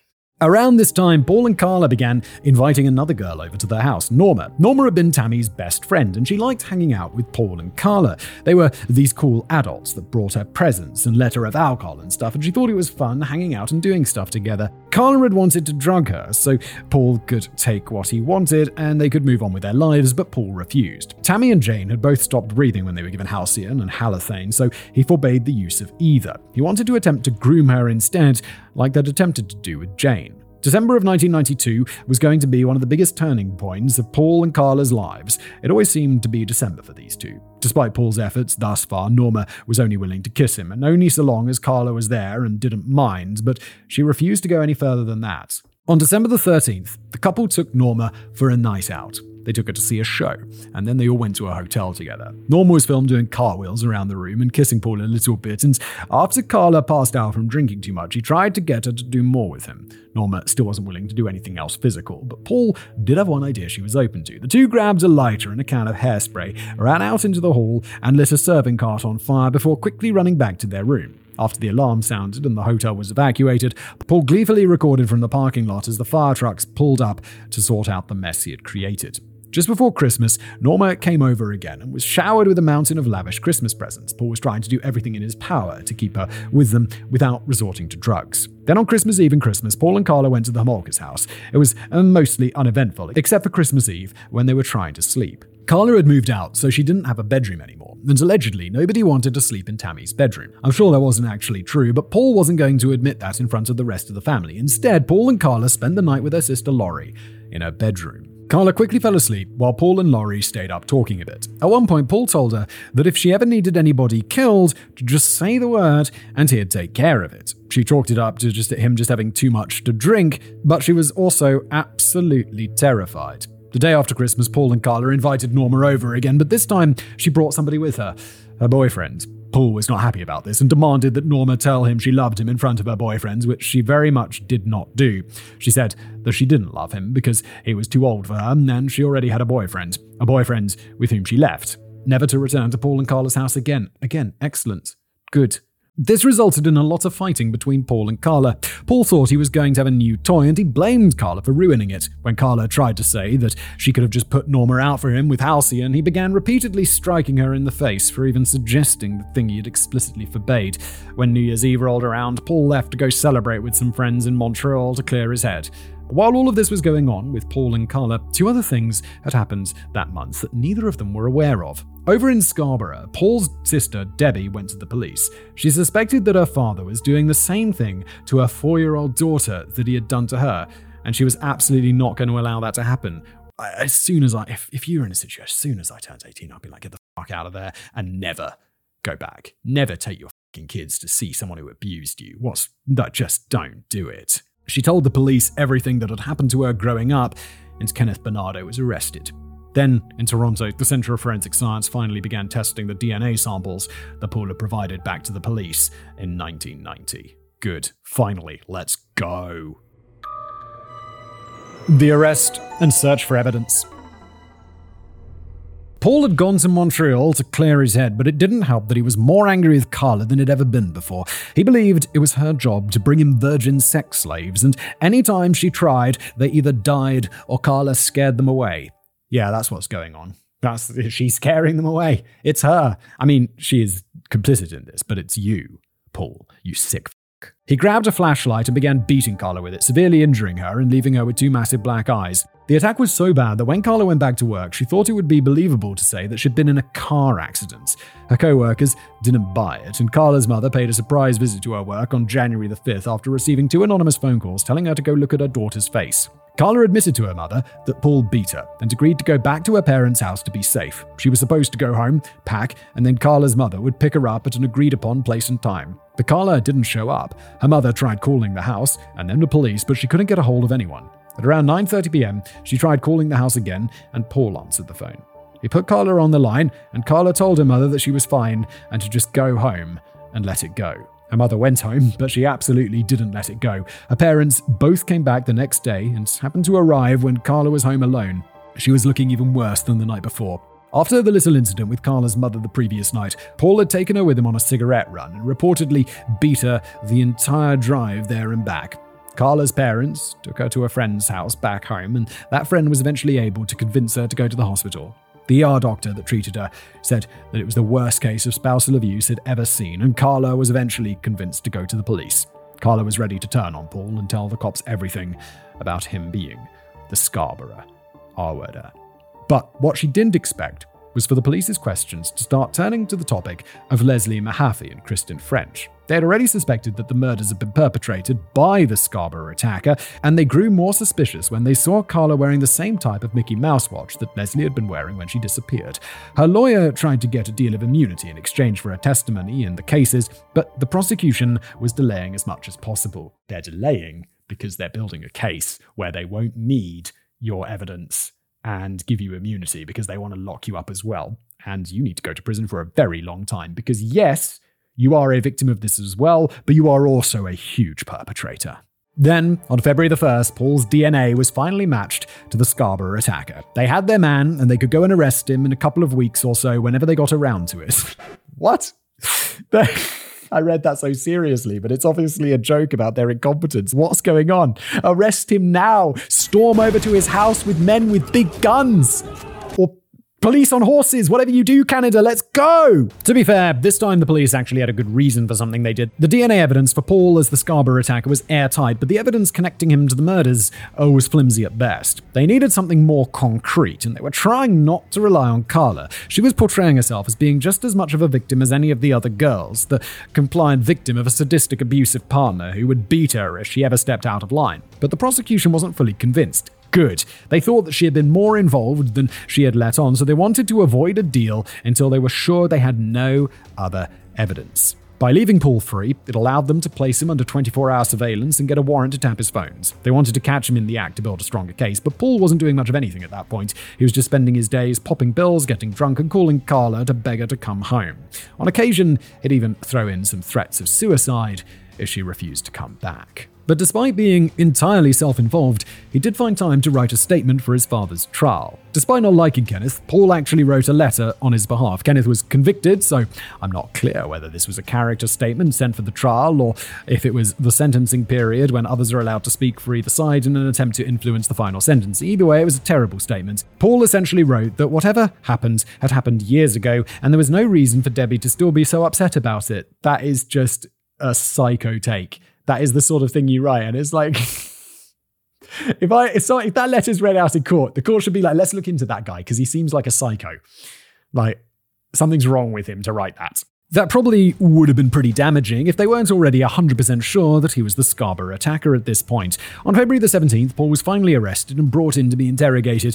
They'd gotten a lot of information from Karla at this point. She even directed the police to Jane and Norma so they could give their stories. However, whoever interrogated those girls really dropped the ball from a tactical standpoint. The detectives essentially let the girls know that Karla was cooperating with the police and they believed she was just a victim as well, and knowing that could have a pretty strong effect on how Jane and Norma were going to describe the events. Some within the police were still suspicious of Karla, though it was now unlikely they were going to get any strong evidence against her from these girls. But what they did get was all the Christmas presents that Paul had given to Norma. When Paul walked into the interrogation room, it was staged to look like some big task force affair designed to take him down. There were all sorts of whiteboards and stuff with details about the case and officer assessments and whatnot, and spread out on the table that Paul sat down on all the presents Paul had given to Norma. Paul was not impressed, and he just sat down and yawned. This was probably another tactical blunder. The whole staged room setup seems a bit over the top, and the presents from Norma were overplaying their hand a bit. They were obviously trying to scare him into thinking they knew more than they did, but it also gave away the fact that Karla had turned on him. How else could they have known that Norma existed? After hours of getting absolutely nowhere, other than an enthralling conversation about Paul's burgeoning rap career, the interrogators flat out told him that Karla had turned on him and was the best rat that they ever had.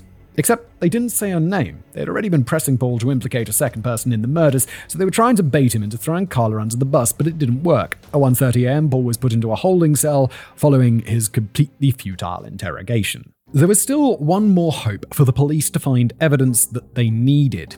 Karla had told them about the tapes they made. If the cops could find those tapes, they wouldn't need to make a deal for her testimony. 2 days after Paul's arrest, search warrants were issued for the house. However, the warrants were only being issued in regards to the Scarborough attacker case. The evidence linking Paul to the murders was too weak and didn't justify a warrant. Only items listed on the search warrant were allowed to be removed, which is pretty standard for a warrant. The warrant did include videotapes, but all tapes had to be viewed in the house to make sure they were relevant before being removed. Most important, damage to the house had to be kept to a minimum. The police weren't allowed to tear down walls looking for the tapes. The warrant was valid for 71 days, and on the third day of searching, police thought they'd found pay dirt. They came across a collection of tapes, but it turned out to mostly just been shows that had been recorded from the TV.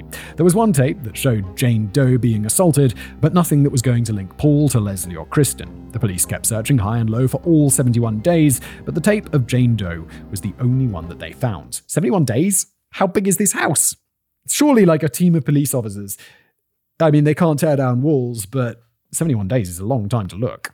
By that point, Paul had hired a lawyer, Ken Murray, and was prepared to plead not guilty to the charges of kidnapping, aggravated sexual assault, and first-degree murder. On May the 6th, 1 week after the search warrant expired, Paul asked his lawyer to do a little favor for him. Ken went to the house that the police had spent 2 months searching and retrieved the tapes from the exact place that Paul told them they would be. And nobody else would have any idea that those tapes were in Ken's possession for the next 18 months. That is not a lawyer's job, right? Hey, lawyer, can you go to my house and hide some evidence? The answer should be no!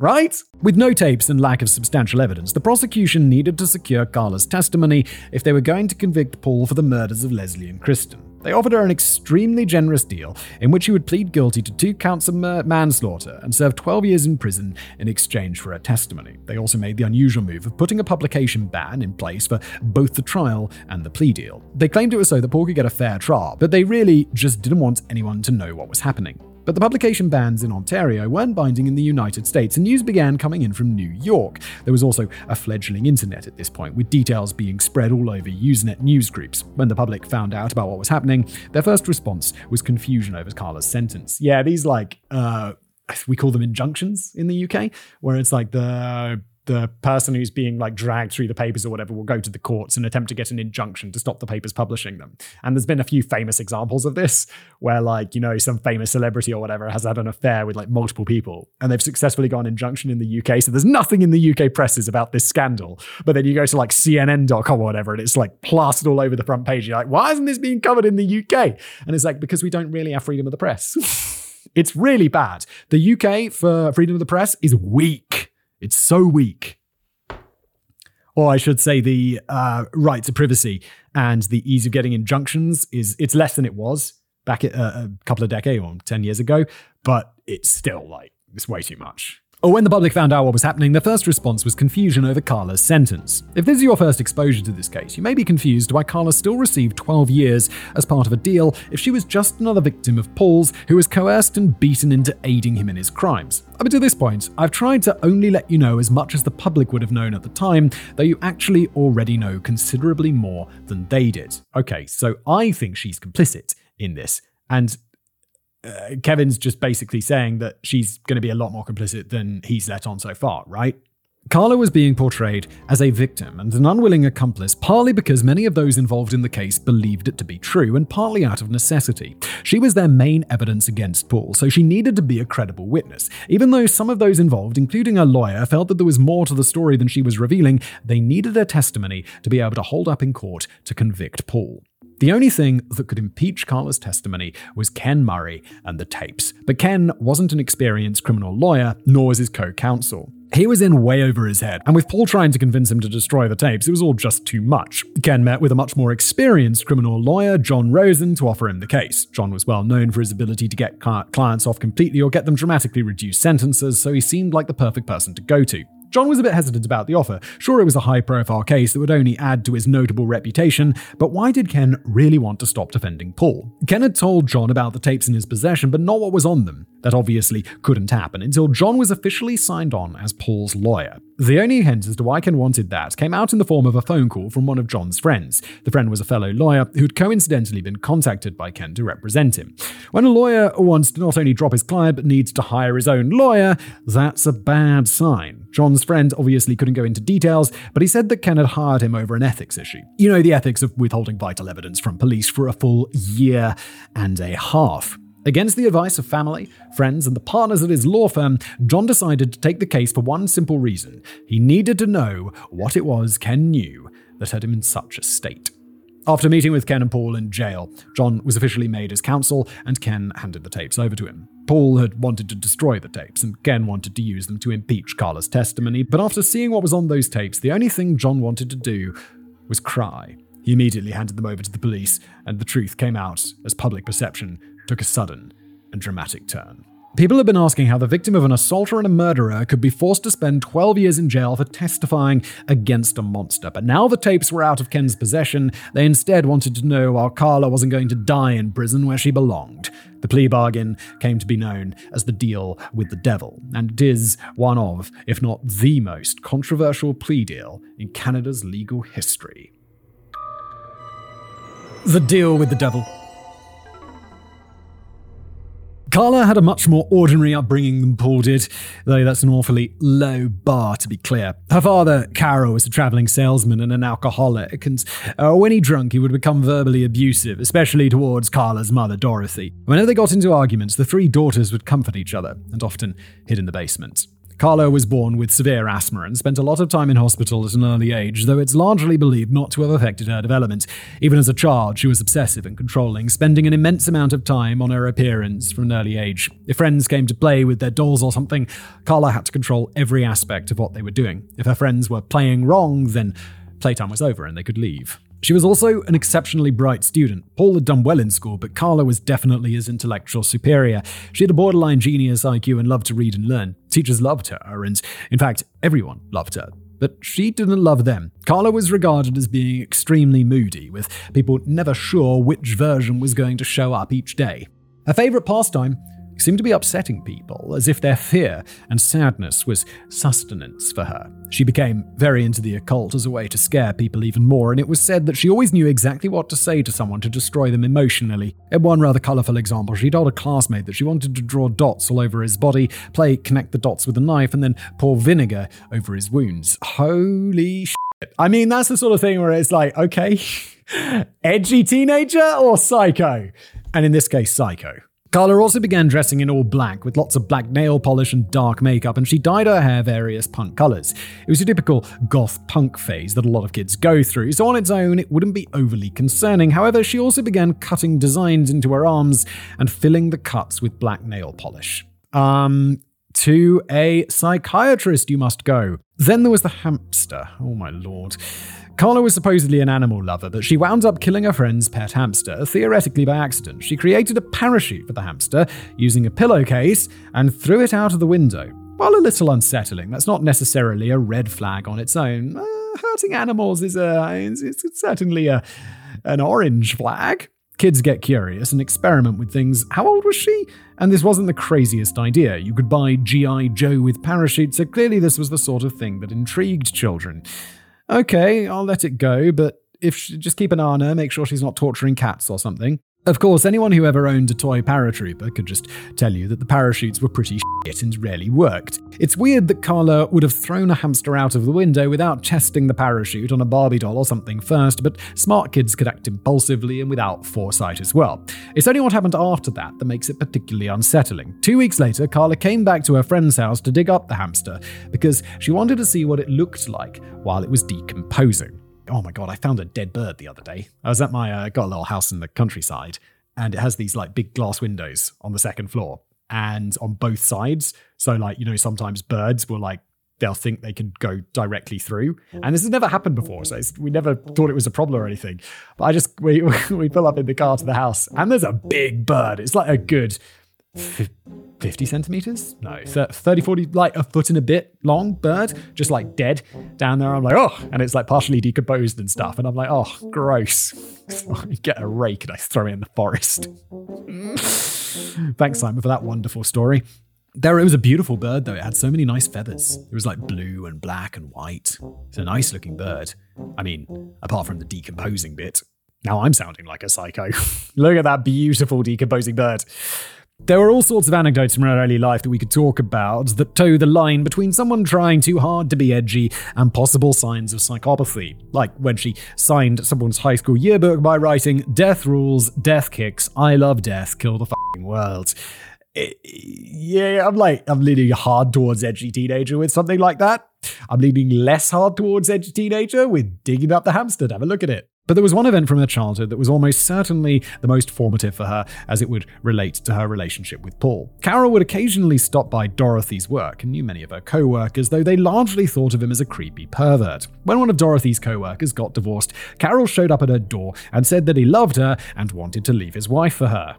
The woman, understandably, said no, and that should have been that. Maybe it would have been, had Dorothy not gotten involved. After finding out what had happened, it was Dorothy who knocked on the co-worker's door next. She explained that Carol wasn't going to leave her and didn't love the woman. There was obviously just something he needed to get out of his system. Okay, not appropriate. In a shocking example of porn movie logic bleeding over into the real world, Dorothy invited her co-worker to come over and have a threesome with them. That way, Carol could get it out of their system and the marriage could get back to normal. That sounds healthy.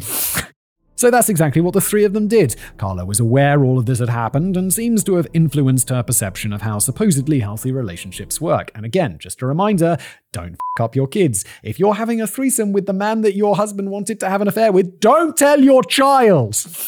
Hide that from them, for God's sake. By high school, Karla was already experimenting with drugs and sex. She was one of the most popular and well-liked girls in the school, which is a bit of an aberration. It's not very common for a goth kid to somehow become the top of the school's social hierarchy, but that's where Karla was. She was even the leader of a very own clique of mean girls, the exclusive Diamond Club. The goal of these girls was simple: find a rich older man to buy them a diamond engagement ring. And you can sure as hell bet that Karla was bragging to her friends the moment she met Paul. I mean, he's an accountant at PwC. He earns a good living. He's not rich. All the boys she had met before bored her. I guess he could appear rich to like a 17-year-old, because of course he's, 6 years older than her? Let's not forget about that weirdness. All of the boys she'd met before had bored her. She had been controlling and domineering her whole life, and she always got what she wanted. Her boyfriends would never challenge her, and they certainly wouldn't indulge her intense sexual fantasies. Karla had owned that pair of police handcuffs for years before she met Paul, but no one before him would have even considered using them on her. She believed she had found her perfect match.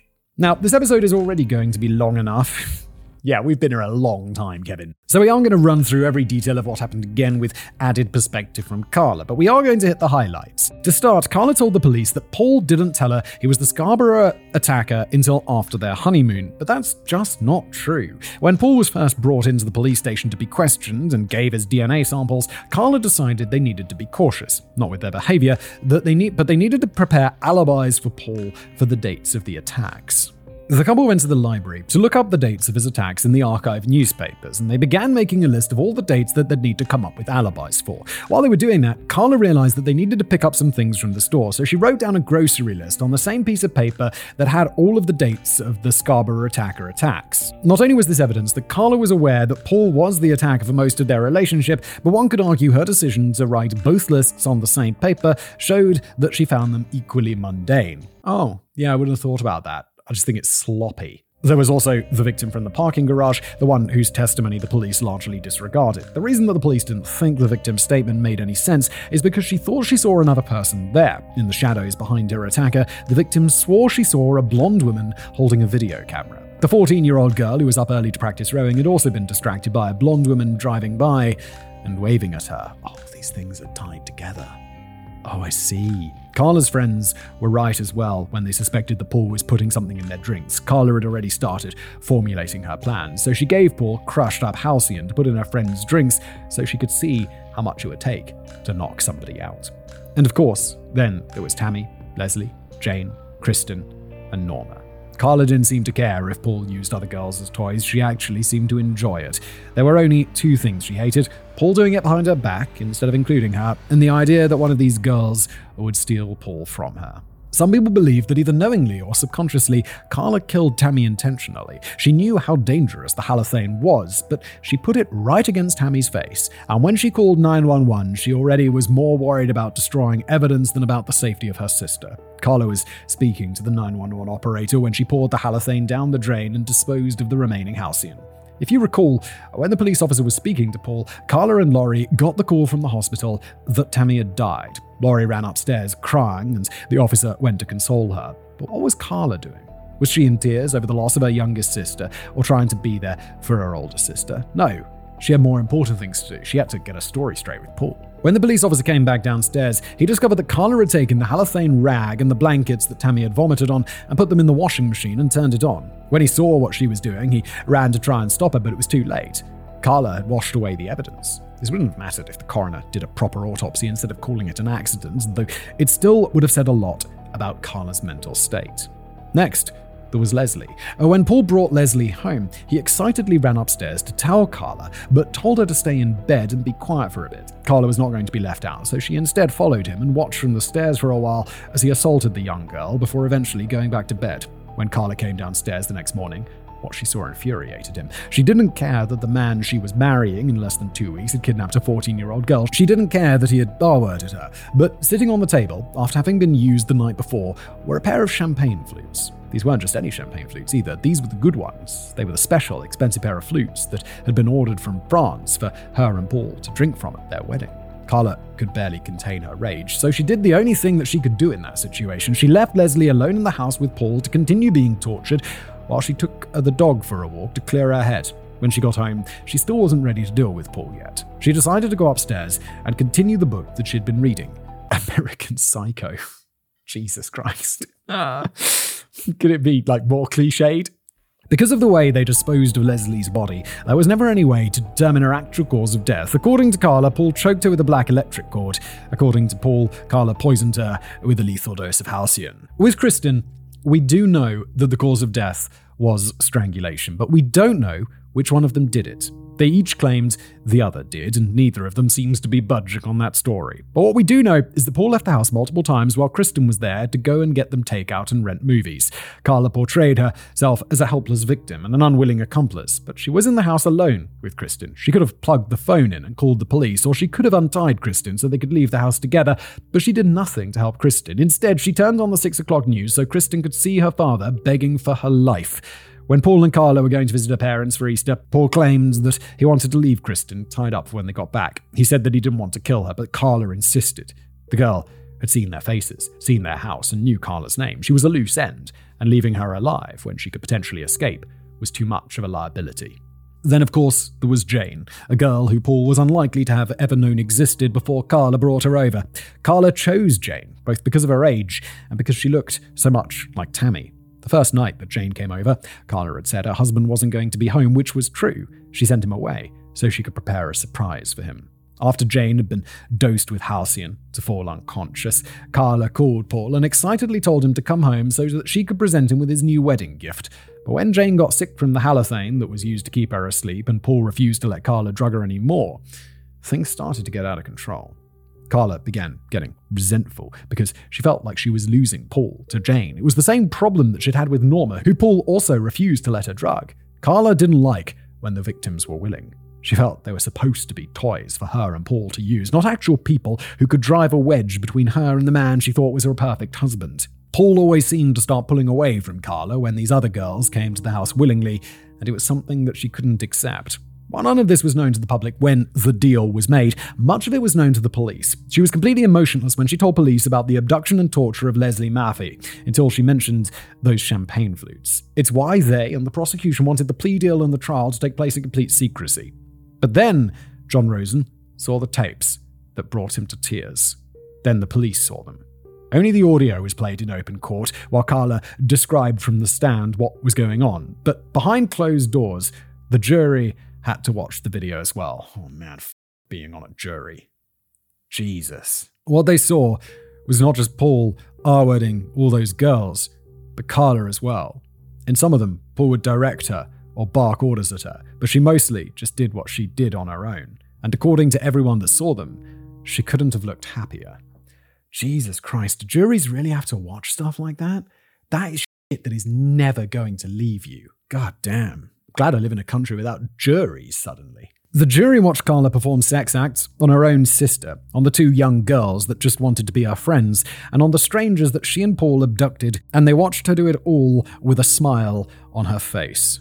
In the Fireside Chat video, it opened with the camera pointed at a naked Karla, who gave Paul a drink before preparing to perform various sex acts on him. Among the first things she said while looking at his penis was, "I love you, Snuffles. I loved it when you f***ed my little sister." There's a whole lot more of that, and it gets far more graphic than I'd care to get into.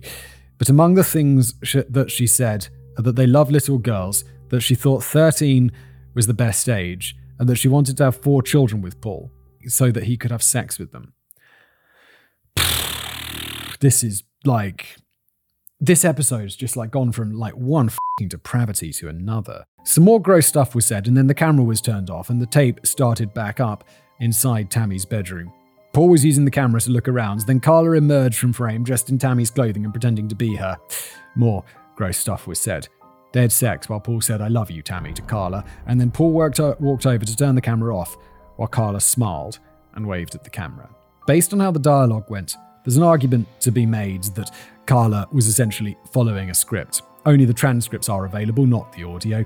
As soon as Paul had used up his last appeal, the tapes were all destroyed. That's absolutely what should have happened. But since I can't hear the audio, I can't make a judgment call as to how Karla sounded. I'll have to defer to those who did see the videos, and they agreed that Karla seemed to be a very active and willing participant. 12 years in jail for what you did is a travesty. Are you free now? Are you free now, you piece of shit? In my opinion. The open question.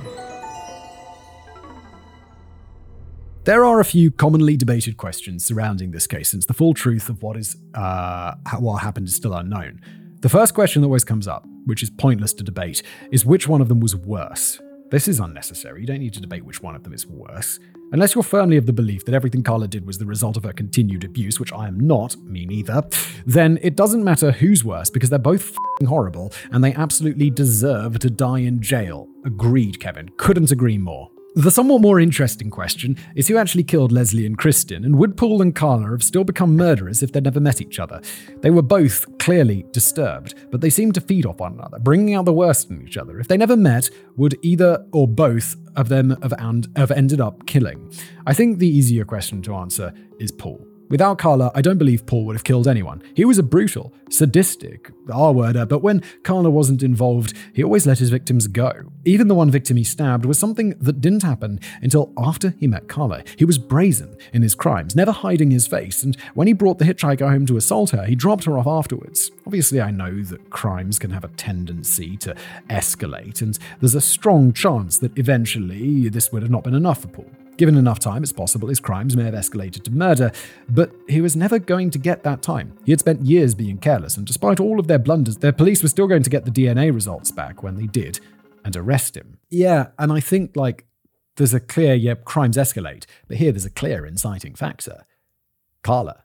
We also know Paul's dream of having his virgin farm, and he wouldn't have been able to accumulate sex slaves if he kept killing them all. He had even forbid Karla from drugging girls after seeing how dangerous it was, which is one of the things that leads me to believe that Karla was the one to actually kill Leslie and Kristen. She seemed far more concerned than Paul was with not getting arrested, and also hated that these girls were pulling his attention away from her. But whether or not Karla would have become a murderer regardless is really hard to say. When they were given psychological evaluations, Paul scored a 35 out of 40 on the psychopathy checklist. To give an idea of just how high a score that is, John Wayne Gacy scored 27, Jeffrey Dahmer scored 23. Paul was a full-on clinical psychopath, but Karla only scored a 5 out of 40. She was considered a malignant narcissist, but doctors also said she was a diagnostic mystery. Yeah, because she's smart. Like those psychopathy tests or whatever on narcissism tests, you can easily know what the correct answers are.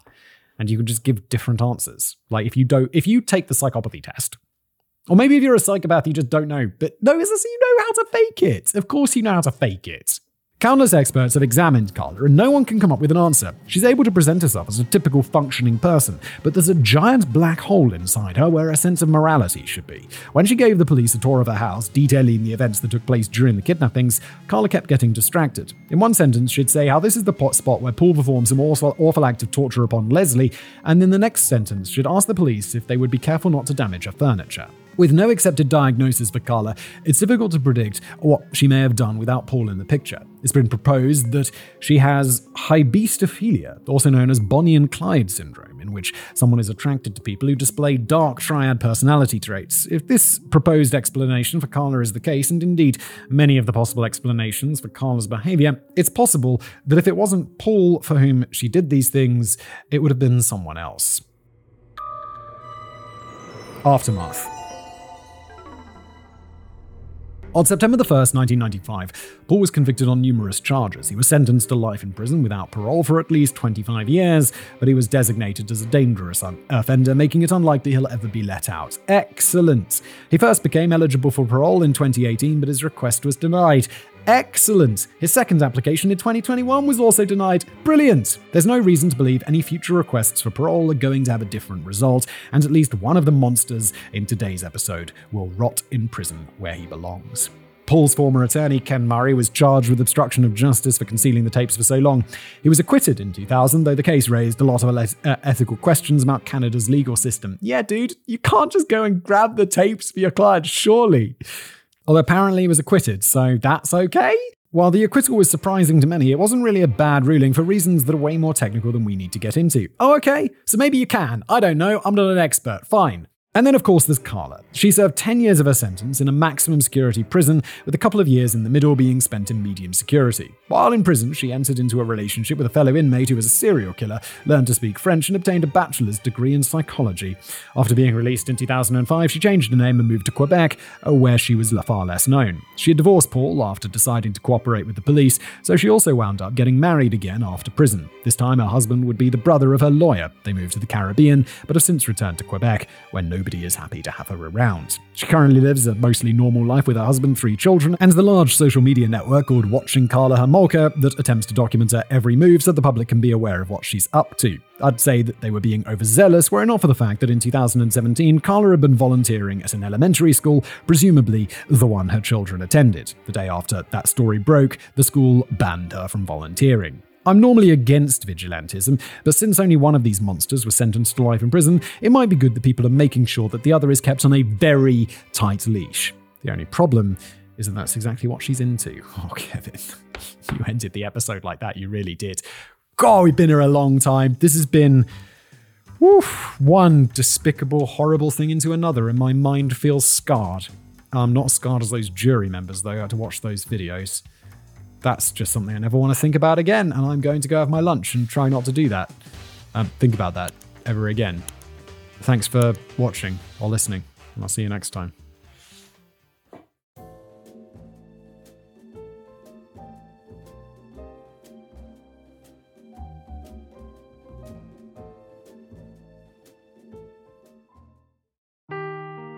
Seeking the truth never gets old. Introducing June's Journey, the free-to-play mobile game that will immerse you in a thrilling murder mystery.